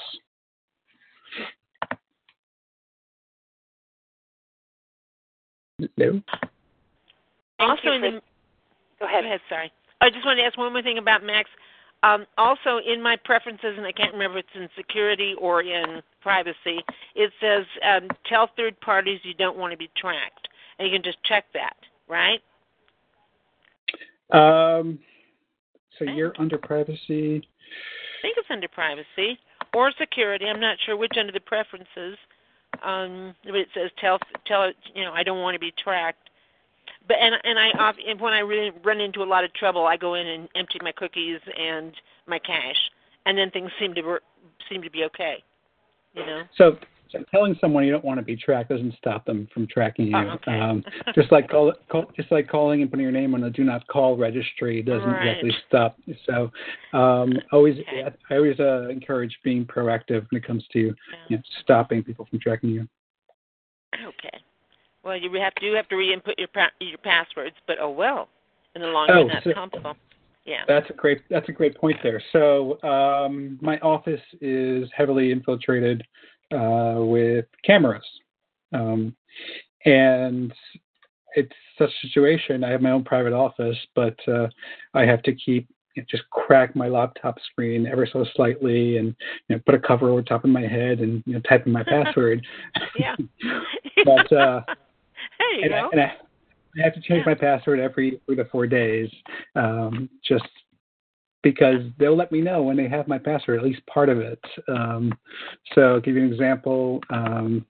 I tend to use very common words and nonsensical, and I'll combine them together. So you should always use, you can use the alphanumerics, but for me, it's easier to remember these complicated passwords if I just sort of blend words together in a string. So I'll give you an example of one of my past passwords, and I keep them all in my wallet on a little Post-it. That way I make sure I use a different password for every site I go to where I need an account, and I have access to it. So unless I'm robbed, somebody steals my wallet. But it's actually, I think it's a better process. But just to give you an example of sort of the types of passwords that I use. And I just took out one of these old Post-its. Hopefully I don't read you the one I'm using right now. Yeah, really. Okay. All right. So what I'll do is I'll look around the house, and I'll just start with a word. Doesn't matter what it is. So I have my bathroom scale is made by a company called Omron, OMRON. So my password here is Omron Alt. So what I did there is I combined Omron with the name Ronald, and then I typed in Dyson, so Ronald Dyson, and the SON, I used it to start a new phrase, son of Sam. So it's Ronald Dyson, son of Sam. So you're blending all these words is a standard sort of brute force attack using a dictionary can't really piece together because their words are non-existent. But it's easy enough for you to remember because it's almost like almost playing a game with like with yourself, where each part of the password you type in is a reminder for the next part of the password. If that makes any sense. Yeah, I used to have a friend that changed his password like every other day, but he changed all of his passwords to the same thing, and then so he'd remember all of them for that few days, and then he'd change it again, all of his passwords to the same password. I thought that was kind of clever, at least easier to remember, you know. But the thing is that means that you're trusting. Let's say you use the same password for Facebook and like LinkedIn, then you're trusting LinkedIn to have your Facebook password, and whatever other site you use that for, you're essentially trusting all of those other sites with the other accounts that you have. So I don't recommend it. I recommend using a different password for every site, and just write them down on a little Post-it and just stick them in your wallet. That way you don't remember them. And so another thing I have set up is two-factor authentication. Now this gets a little bit annoying. So every time I log in to like the really important stuff, I have two-factor authentication where I go in, I type in my password, and it also has to go ahead and send me an email or send me a text message to my phone where they send me a six-digit code that I even have to go ahead and type in after that password. So it just make sure that it is me. So my Google account is set up that way. My Hushmail account, my Penn State accounts are all set up that way. It's just, if someone gets my password and tries to log in, I'm going to know about it almost immediately because they'll try to send me that second verification step, and I'll know that I wasn't logging in. So look for that. If it's an option, I highly recommend to use two-factor authentication. Cool.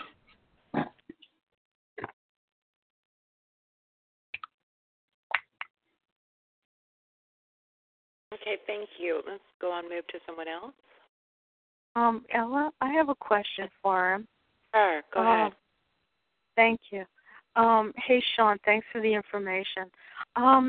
Okay, about 2 years ago, I was working on a book, and then one day something came over my computer and encrypted all of my writing into some characters and unknown.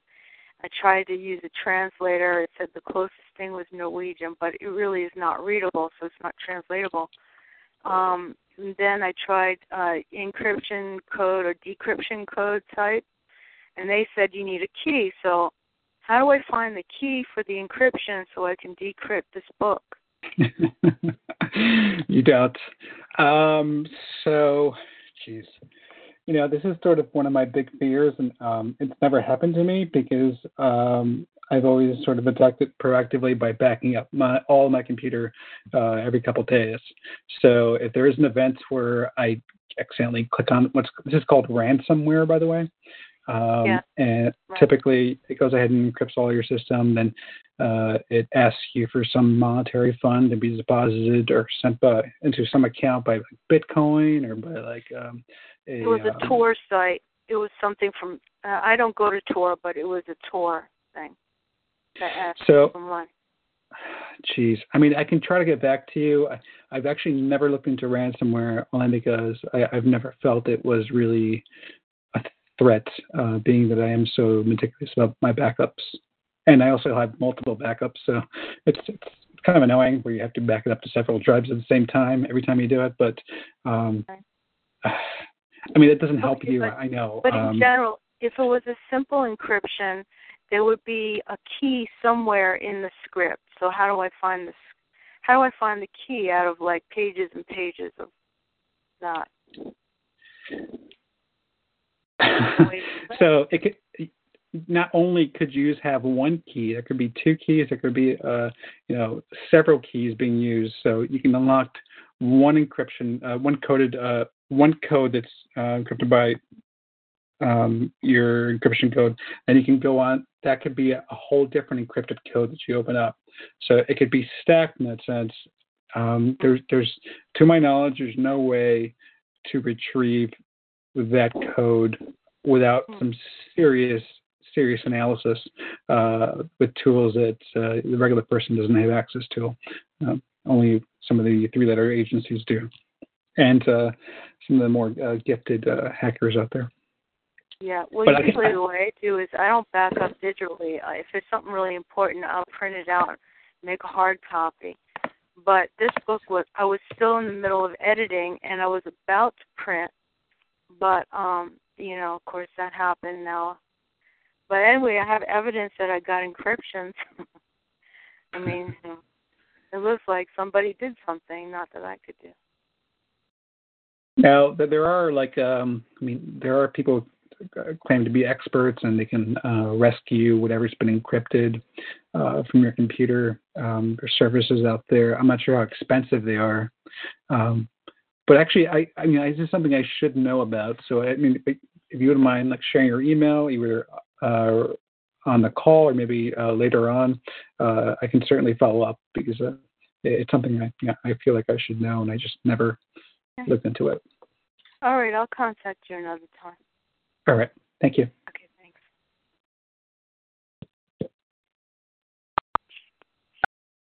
Okay, so now we'll go to Massachusetts. Oh, hey. Hi. Hi, it's Cait. Hi, Cait. I'm forgetting my question now. I'm sorry. It happens. You wait too long, and then you get sidetracked.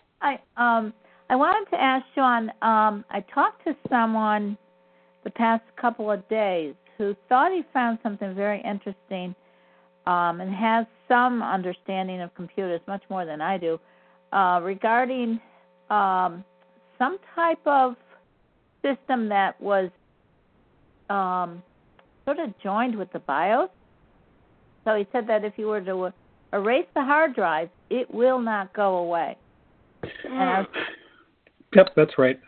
So yeah, there are certain viruses and Trojan horses that would go down to the hardware level and install themselves on your initiation, your BIOS sector.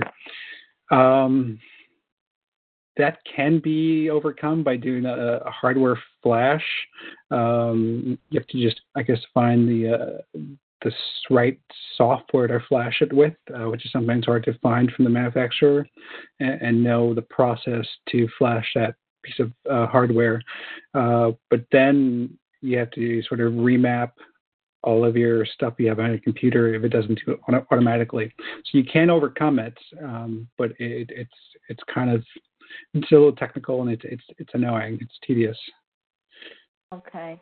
Yeah, he sent me a whole bunch of copies of printouts of the programs that were on there, and a lot of it looks similar to what's on mine, which is like they've set up a network, and it seems that they can drive fairly close to the house and just know everything I'm working on. But thank you. If you ever want to see those, I'll ask him if I could share them with you.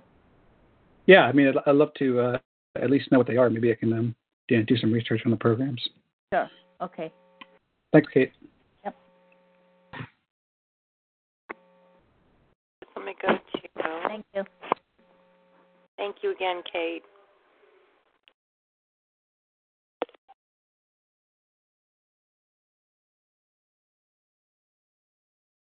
I'm going to go down to Virginia, although I don't know, she may not have a computer question, but we'll get her on anyways. Virginia?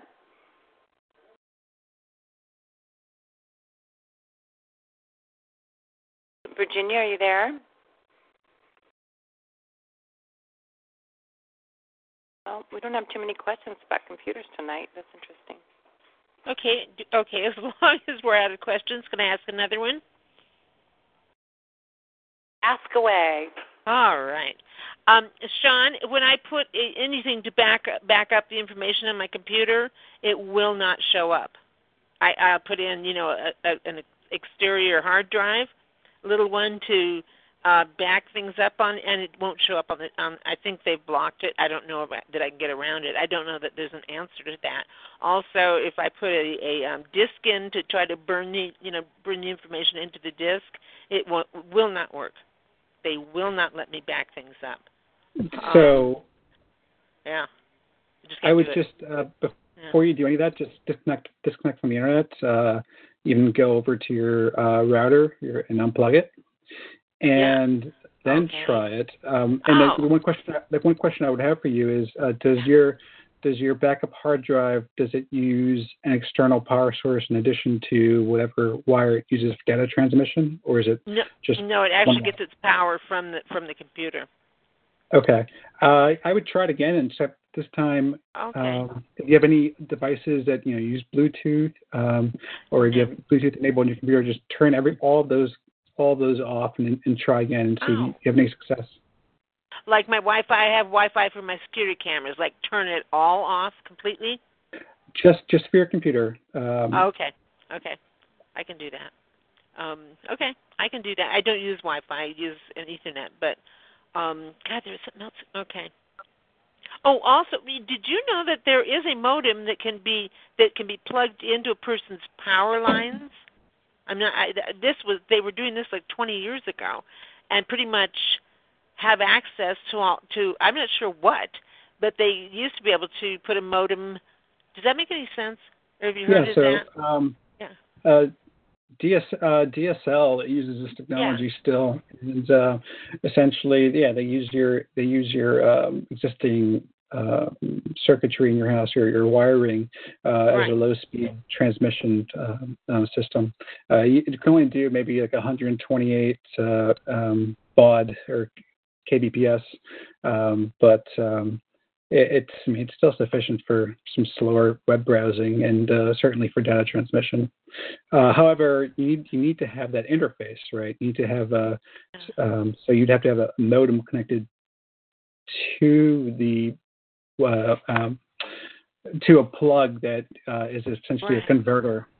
So, but to my knowledge, you can't just hack a computer that's plugged into an outlet that doesn't have a special interface to allow that communication. That's interesting, because years ago when I couldn't get my computer to work, but I noticed that one of my plugs was kind of, the cover was sort of off, and I thought, they're getting behind those plugs. So I finally went outside and plugged it to my patio plug, and son of a gun, my computer worked. And so I guess they can get in there and mess with your plugs, right? So that they can hack into your computers if you're plugged into that plug. Does that make sense? Absolutely. So, have you ever read Cheryl Atkinson's book? I have it out in my little library, but I don't remember the title. But she was targeted by the Obama administration, and in her book, she retells some of the stories that she faced, and she found this strange piece of wire sticking out of her phone line going to her house, her cable line, and it just looked bizarre, and she got an expert to come over and look at it, and he took it down and couldn't figure out exactly what it was. And I believe the phone company or the cable company showed up not long thereafter and agreed with her, saying that this cable is really strange, and she had put it down, and they went to go look at a different part of the house, and when they came back to that part of the house, it disappeared. Oh, jeez. Wow. But yes, the easiest way to intercept communications is to just tap the lines outside of your house or at the pole, and that effectively defeats a lot of sort of SSL and encryption. It's typically they can get into your modem. I mean, I've stopped trying to protect my modem because since it goes through Comcast, I can't do anything about it. So I can only protect my laptop. Sorry, I was going to set my. I forget. Sorry. Damn it. Well, thank Linda, you. You want to hold your thought in Northwest California? Yes, I will, if I can remember. Oh, I know. Can I put a filter? Can I put a filter on my power to filter that out? To filter them out? Can you connect a filter on the outside, like to your your power box thing? So unless you're using DSL that uses that older system, I wouldn't worry about it. Yeah, most of their infiltration is going to come either at your computer, at your router and or modem, or your lines coming into your house, or even at the pole. So there's various points of interception, and you said you use Ethernet, right? So yeah, when you said lines coming to your house, do you mean cable lines? Are you talking about the cable coaxial? Okay. So I mean that's most likely the entry point for them. Right. Great. Okay. Well, yeah, the coaxial that is mounted on the outside of my house is this huge, bizarre, big. It looks like it belongs to a huge company, and I'm just one woman. I'm thinking I need to have that checked. Thank you. Sure. In Northwest California, I've muted you. Are you there? Hi, Ella. It's Dawn. Can you hear me? Hi, Dawn. I can hear you. Hi there. Speaker. Maybe you can hear me better. So just a couple of quick things on the electronic hacking. My experience was that it seemed like it went in phases. Like at the very initial onset, it was very intense. The neighbor next door moved in and put up this antenna that looked like he was trying to, bring Frankenstein to life or something. It was the biggest antenna I've ever seen in my life on a house. And then what ended up happening was they put my Mac on auto indexing. I can't get it off, so it kind of became unusable. Ruined one of my laptops, but they did something that the phone company couldn't even figure out. They poisoned my router. I don't know if you've ever heard of that before. Let's see. I talked to a cyber specialist about it. I had him on the phone because we were going to put a trap on the line. And by the time I could get that done, that had already happened. I'd been changing my password every single day because I knew they were on it, and my computer was going so slow. So I was changing my password every day, and then about a week later, they came piling out of the house next door with their little laptops poking out of their backpacks, and they looked at me and they said, game over. And when I tried to log on and get back on, get my internet connection, a little robot came across in a little scrolling marquee that said, game over, game over. Anyway, I couldn't fix it. The phone company couldn't fix it, so I called the cyber specialist and said, what is this? And he said, they poisoned your router. So I could not use that same company and router ever again. They came over with a replacement router, and he goes, this router, I've tried 3. He goes, they work at everyone's house except yours. And the cyber specialist said, he goes, what they did to you, he goes, was a very highly sophisticated move that they only teach. He talks about Homeland Security. And he said, it has to be military. He goes, and they have to either have been in your house or at least within about 25 feet of your home to do it wirelessly. And he said, and it takes hours. I don't know if I should even try to do anything else. I have a new everything now to even try to protect myself. And I'm kind of hoping that that part's passed, because after they got done having their fun with that giant antenna came down, and the next thing I know, there's a weird antenna going up across the street at the neighbor's house that had the giant antenna. It looks like a rib cage, kind of a oval, like a half egg, and then with the long thing jutting out from in front of it. But anyway, so there's one down the street, there's one right across the street, and there's one next door, and they're all pointing to my house. And that was the point in time when the weapons started. So I'm kind of thinking that once they get done with that big, drive you crazy, ruin all your stuff, and all that, maybe that's just kind of a phase to this. I do notice even now that, I'll have voicemails from 6 months ago that I've deleted. They pop back in, kind of like what Linda was saying. Emails, even at work, that I've deleted a long time ago. They show back up in my inbox like I'd never done anything with it. So, I don't know. I guess I'm kind of in the mindset that I don't know that there's a whole lot you can do about it, kind of like what you're saying, other than just the basics. But if they have moves like that, aren't you kind of helpless? So I would just caution you. They do they perform a lot of deception to make you think that they're doing these things using the methods that they're almost showing off. So I'd be careful about drawing that association without any more, without any better, I guess, proof. Now, what you're describing with the emails coming back and and the things going across your screen and the router being poisoned, yeah, I mean, as far as a router, that is an advanced move. Typically, if your router isn't secure, most people don't have secure routers, and you can hack routers fairly easily, even though they're password protected.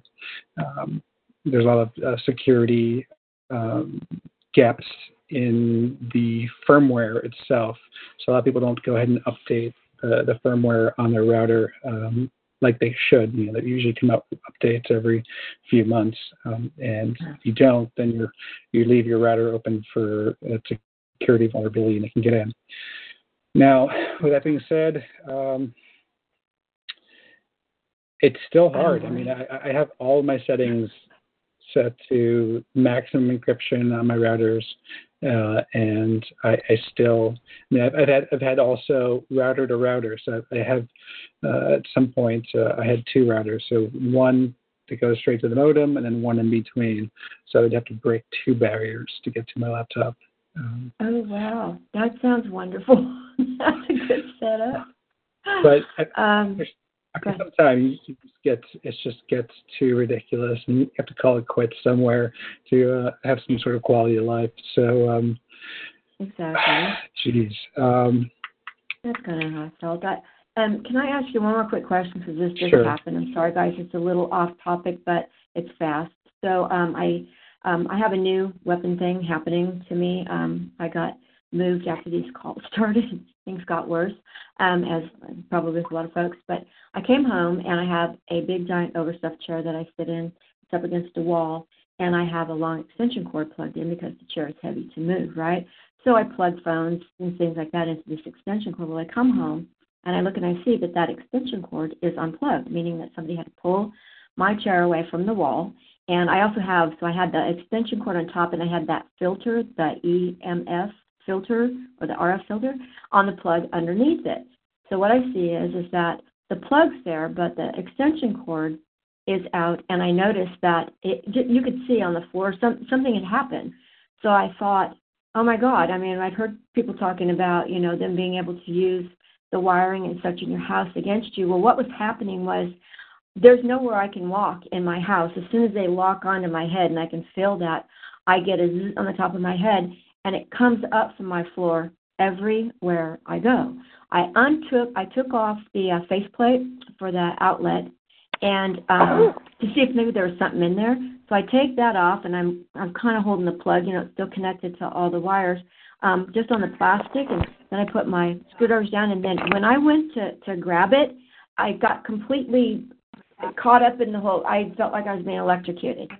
So I'm thinking that they've ungrounded the plug behind me, or they've maybe done this in several areas, because my whole house, no matter where I go, the floor, it will, electrical currents will just light up underneath my feet, and I move, and it takes them a couple of seconds to catch up with me with I'm assuming it's an infrared. But do you think that I need to do something like call and have the power company, because I can turn the breakers off and it still happens? So do you feel heat, or is it just a current feeling? Oh yeah, it was pretty intense. And is there any, right behind. What's that? Is there any heat associated? Like, do you feel any physical like heating of your skin? No, not that I noticed. But what I did notice is that night, when I was sitting in my chair, I heard noises from that area from behind me, and I thought, oh, what fresh hell is this? The next thing you know, I feel the directed energy it felt very electric, was coming through my chair and into my back and up from underneath the seat of the chair, hitting me in the butt and every other place that they want to hit you. And they like to go after the feet, it seems like. But yeah, it's like the chair is now cursed or something like that. But the bigger picture is do they have the ability to, disconnect grounds, all over your house so that they can use all this against you, because everything's really been ramped up against me. It's really sickening, as you know. So there are multiple ground points in your house electric system typically. So disconnecting one would usually only just affect one outlet used against you. I do have a question as to the types, your reaction to the attack. So you said that you're being electrocuted and they're hitting you in the back.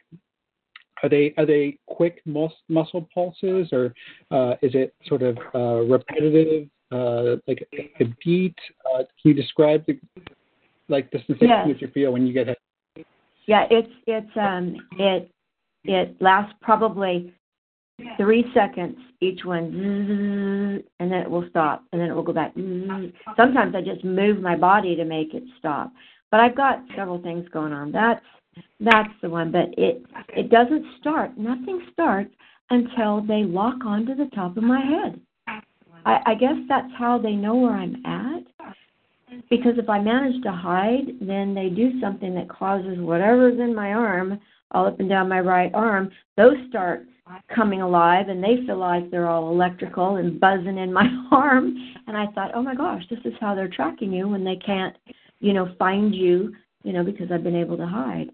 So that was my thought. So it's bursts of electrical currents is how it feels.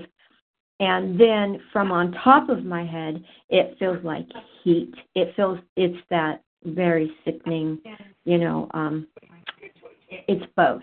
It feels electric and it feels like that just heavy microwave, I guess is the way to say it. I can't even walk near my microwaves now. If I use them, I have to run. You know what I'm saying? Turn something on and then I flee, because I can feel it. It just, and it's so sickening. It hits you in the chest. And so I know people have talked about turning your house against you and things like that. So this is the first time I experienced it. Do I need to get an electrician? I don't think it's going to help. And typically attacks don't come. I mean, it depends on the way your home is set up. If you actually have a home, you don't live in an apartment complex. Yeah. Typically, the sources aren't within the home. They're in the neighbors or on telephone poles or whatever cover they can use. Now, as far as the sensations you're getting up and down the arm, do they actually induce muscle twitches? Are you getting muscle twitches when you're getting that sensation? No muscle twitches. It just feels like a little electrical stinging, and it gets kind of hot. And there's 3 places on my arm, and I can't see anything at all. No scars, no nothing. And no heat on the arms, right? Just on the top of the head? Yes, yeah. And sometimes after a while, if they leave it on long enough or whatever they do, it does start heating up. And this only happened after they flew a helicopter over my house and dumped a bunch of crap out in the air.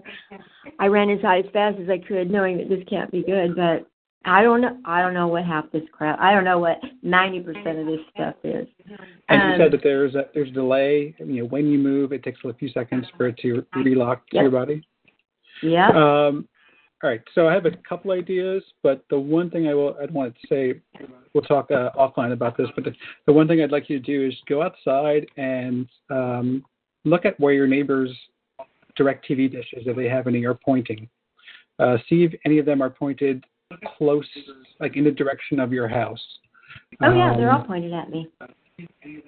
The direct TV I know, dishes. I complained. Yeah, and they have a new antenna. They have a really weird antenna that I told you he put up after he took down the monster antenna and did all the hacking. This other antenna went up. I even went to an electrical engineer and showed him pictures, and I did a Google map of the antenna to say, here's the aerial, and then the exact same one got put up across the street. They're both pointing right at my house. And I went to the police, the FBI, and I said, you don't think this is strange? I'm having all these problems? And my neighbors all around me are putting up these weird-looking antennas, and they all coincidentally were pointed at me. Well, that just doesn't really prove anything. There's probably lots of antennas like that. And I went, no, I quite literally drove about 15 blocks in every direction. There's not one. It's weird looking. He goes, well, it's probably just for the TV. I said, okay, fine. So I didn't get any help, there. But then I also found out that at the same time, everybody started putting up, not everybody, 6 people that I knew were the people following me around. They put up American flags, as that's the signal around here if you're a part of the gang stalking, part of the crazy neighborhood watch. But the flagpoles are actually antennas. It's really, really bizarre. So I feel like I'm sitting in I'm probably one of the most surrounded people. And everybody probably thinks they are too, but I know for a fact they pulled guns on us in the backyard, and the people next door, put up crazy antennas. And then my next door neighbor who was renting, he pulled up in a U-Haul, and I go, what's happening? And he goes, I don't know. I just got a phone call from the lady who owns this house. They've been there for 5 years. She just said she sold the house, and I have 30 days to move. Lo and behold, guess who moves next door? And now I'm sandwiched, on every direction. And now it's worse because they are on every side, more than one. So I don't know if it's my house or if it's them, like you're saying. When I had the building biologist, Eric Weinhold, come out, he did tell me, he stood up on my roof and he said, you've got like a really super strong 4G signal that's coming right. He pinpointed it to the side of the neighbor's house. And he goes, and oddly, it's directed right at your bedroom, which is, I couldn't sleep in my bed anymore. He goes, right exactly where you're sleeping. And so he told me to put up shielding on stuff. I thought, like that'll work. But after that happened, and I was doing all that to rule it out, they moved in next door on the other side. I don't know what a person does in a situation like that when they're kind of just completely surrounded. Yeah, well, I'm in a similar situation. So there was a case where a person was targeted by the neighbor with their DirecTV dish. They had their DirecTV dish set to transmit as opposed to just receive, and they are actually fairly powerful. And she was able to get some professional people to come in and take the measurements and figure out that sure enough, the neighbors were blasting their DirecTV microwave transmissions into her home. And she won that case. Now that case has been sort of buried and not publicized for obvious reasons. So you said you have that. Now the thing with these microwave attacks is, if in fact you are getting that sort of attack, is you can detect that fairly easy with your standard tri-field meter. So your tri-field 100XC, preferably with audio, will pick that up. And one of the best protections is detection.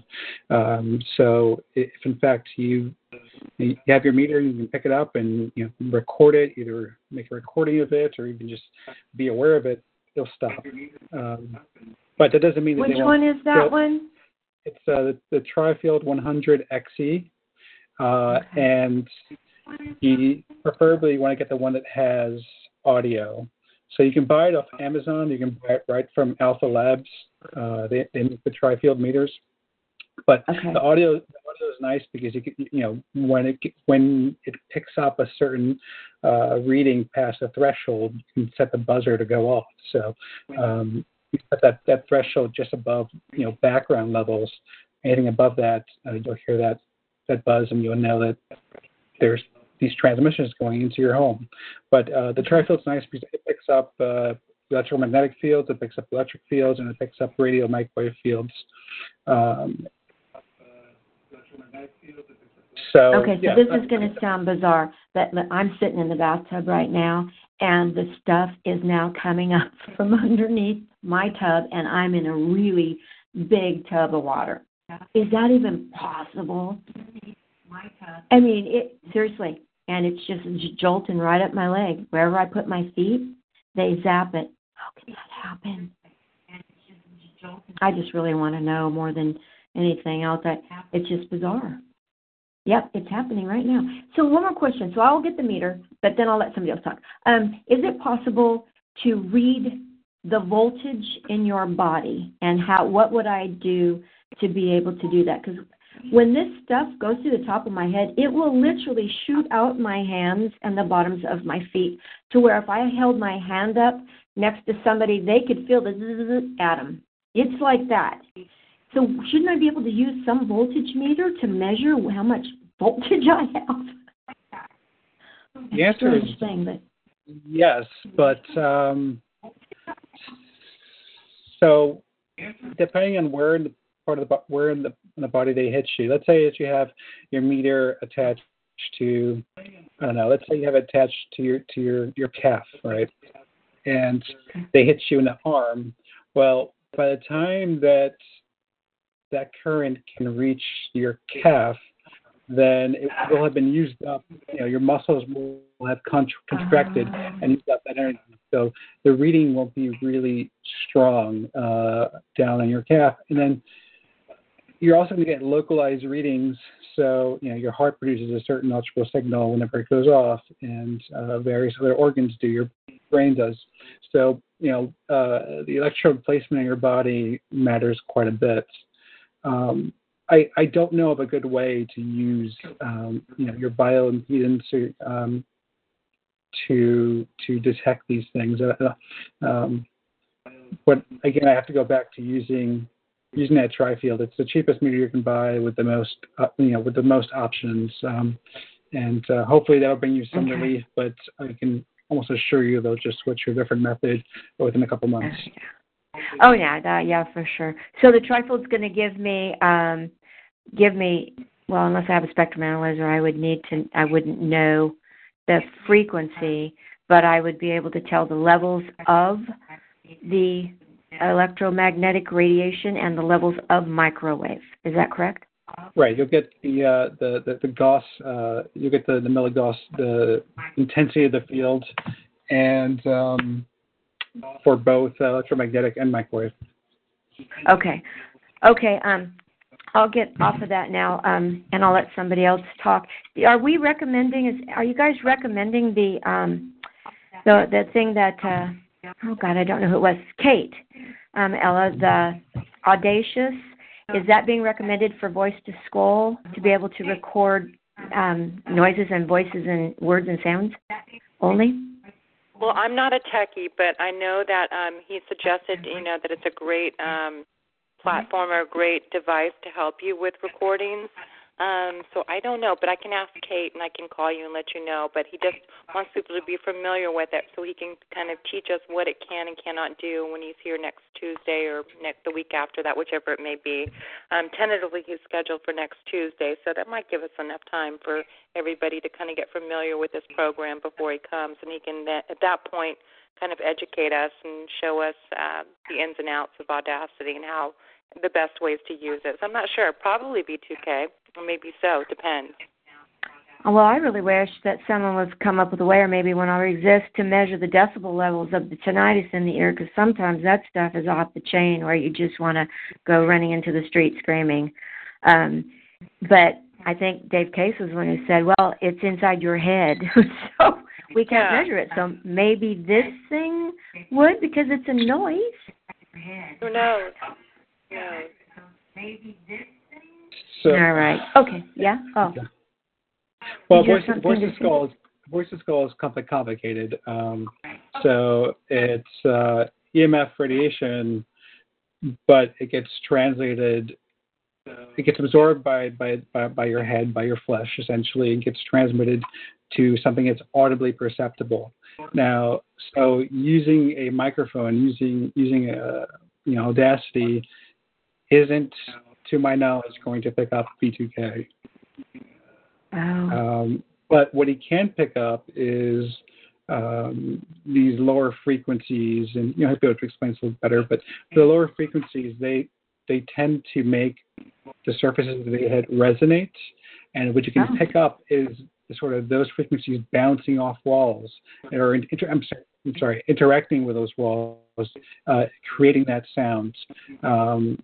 So that's what he's able to pick up. Now, there are different types of attacks. Some people swear it's acoustic. Other people say it's just EMF. The problem is that one can cause the other, or at least EMF can induce acoustic sounds. But we can get into that a different, I guess, time. But the microphone does work. It does work especially to measure your body's interaction. So I would get hit in the chest a lot to make my heart rate fly up to 190 beats per minute, and microphone taped to your chest works really well for that. There's no reason why when you're sitting down, your heart rate should be 190 beats per minute. Do you record the heartbeat, the heart rate? When I'm sleeping, I'll be in the middle of a sleep, and when I'm asleep, my heartbeat drops down to about 45 to about 48, and every 2 hours on the dot, to the minute, my heart races to about 90 for unexplained reasons, and I have it all on. I have it all recorded. How are you recording it? What do you got? Just like a stethoscope or something? How are you doing that? So at Gilham, will recommend just using a Sony recorder. Okay. Mine is it's like the $60 one on Amazon. Type in Sony recorder, will pop up. But I just have the microphone just taped to my chest over my heart, and that's how it works. Well, that's simple and effective. Very and it records good. For 48 hours, so it has pretty good battery life. Okay, well that's super good to know. And I'll go, hey, are you going to do a dedicated call for the other thing that's going on, the other project? Do you think at some point? Or? Yeah, when I have my bearings, I'm a little stretched with a bunch of things to do. I will call you. I'll send you an email, but we can do chat about some other things. No, that's okay. Thank you so much, Sean. I appreciate the help. Thanks. Sure. Thanks, Ella. That's fun. Thanks, Don. I'm going to go to Massachusetts now. Thanks, Ella. Hear a background. Do you have your speaker on in the background, Sean? I don't think so. Okay, sometimes it's someone else's. Hold on. Massachusetts, you're on the line. Hi, Ella. Hi, Sean. Hi. Hello. Hi, this is Brenda. I have a question in regards to the computer. I'm sorry if you've already said this. I'm just getting on. But I'm not able to get into my computer at all. They changed my password, and I go to the library and reset it. I come back home, and I can't get in again. Do you have any recommendations? So do you use Windows or a Mac? I use Windows 8, and it's DSL connected with a modem. The password you're talking about is for your login into Windows? Yeah. Well, to the computer itself. Yeah.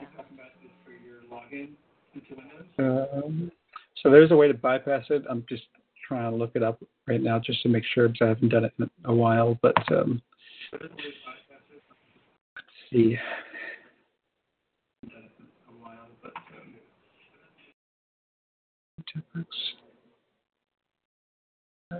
Oops. You can probably hear that, can't you? So, to reset your password, let's see.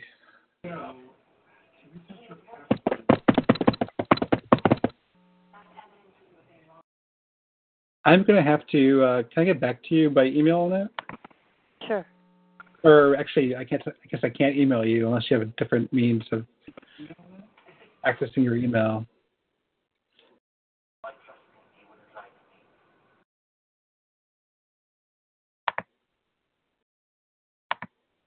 So, can I contact you by email, or do we prefer an alternate way of contact? So can you follow up on this? Email is fine. Does Ella know it, or do you want to say it on the call? She has it, but I don't know if she knows it. Why don't you do me a favor, just send me a quick email, and then I'll forward it to him. Okay. Okay. Thanks.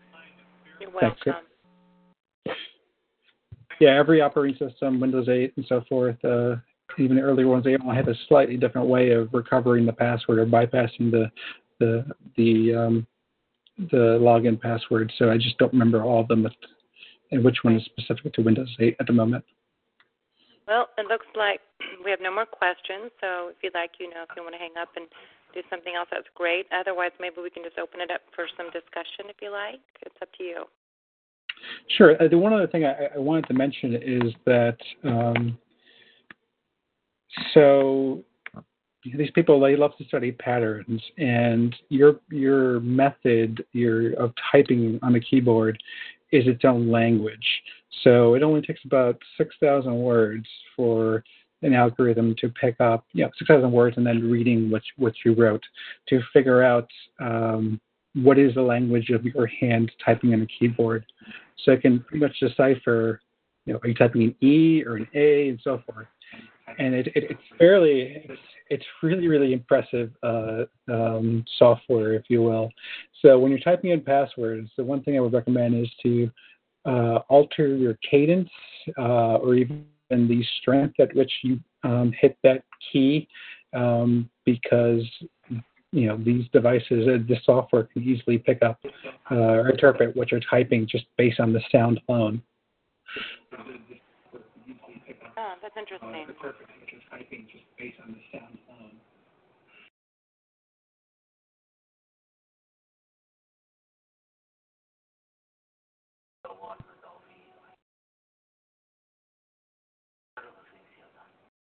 West Washington, I just unmuted you. Did you have one last question? West Washington, I just unmuted you. Did you have one last question? Oh. Keep hearing a repeat.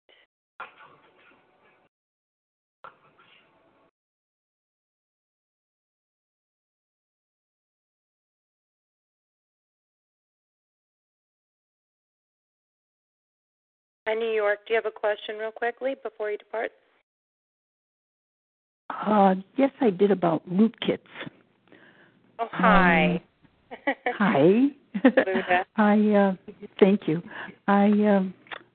They bypass all passwords and routers, and I think they're a really big problem because they're not detectable. They're, I believe, deep in the registry.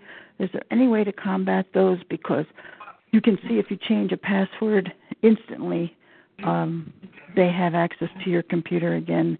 Passwords really don't hold anything back or anybody back, because most of my passwords are 40, 45 characters long, and they can't be broken according to the website where you can test them.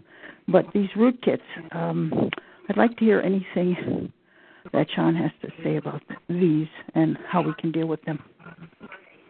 So once you're in the registry, things get a lot more complicated. And I'm familiar with some of the older versions of Windows, how to remove things using your DOS terminal. But I can't really speak to some of the newer Trojans, snoopers, viruses you can into your registry nowadays. I use Windows 7. I'd have to physically be with your computer in order. Okay. So I spoke with a person at a PC computing system where there were 3 very young fellows that were very, very smart, and they said no matter what you do, they're immediately going to reimplant anything that you remove, so it's really a waste of time. Right, and my understanding is, my impression is that your computer is not secure at all times, right? Like your computer isn't physically secured at all times?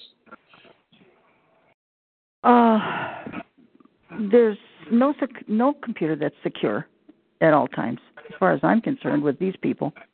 I'm just referring to physical access to the computer. Yeah, I have physical access to my computer, but they also do too.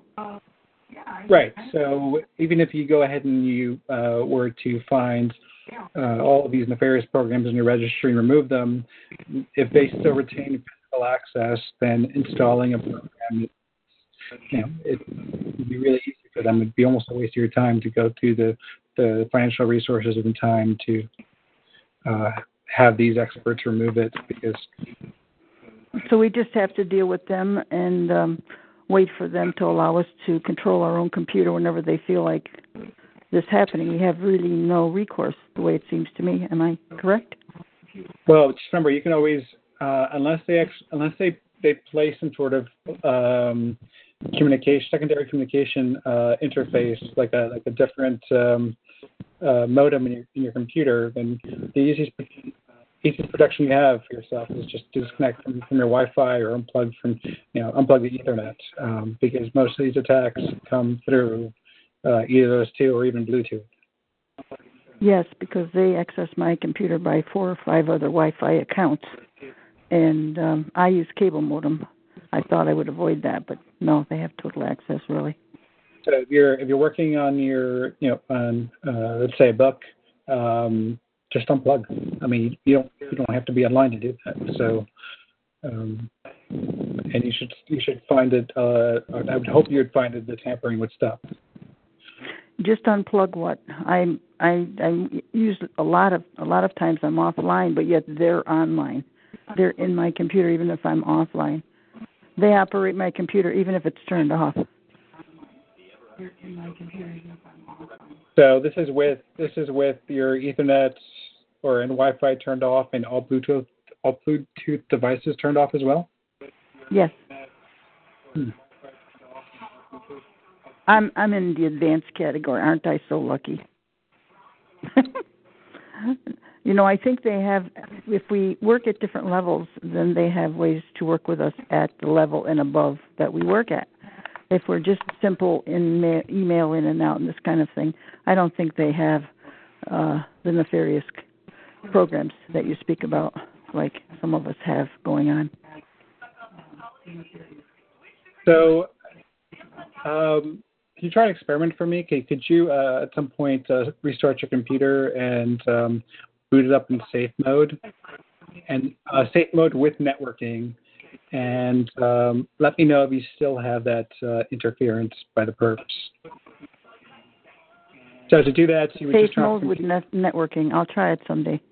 Yep. So usually, when you start up your computer, just hold down the F8 key, and usually safe mode with networking is the middle option. So it's the second option on the screen. So you just would have to hit the down key once or twice, and then hit enter, and then it'll take you into that safe mode with networking and see how that goes. I'm wondering if it's a program that's in the startup protocol. But yeah, send me an email. We can talk about it offline. Thank you very much, Sean. Thanks, Lou. Thanks, Ella. You're welcome, Luda. I guess that's it.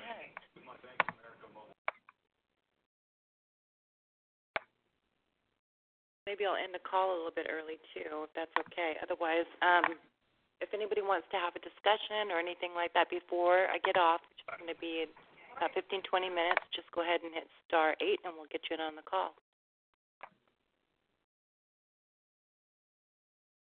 Quiet tonight. Everyone's quiet.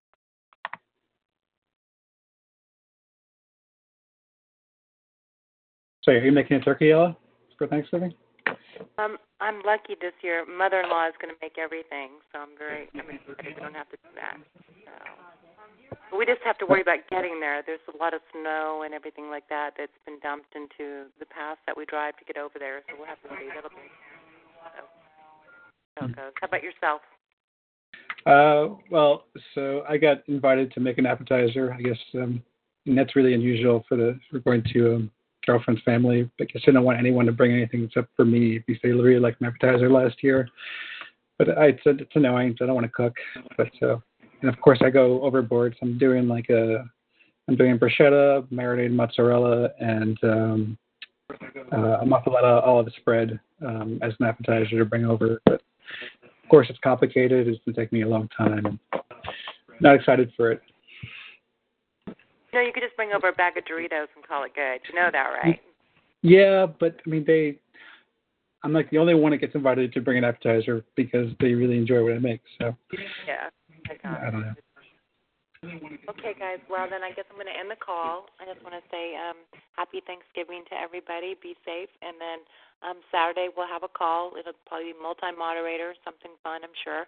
And take care. And you guys can always email me or call me anytime. And on that note, I'm going to go ahead and end the call. Good night, everybody.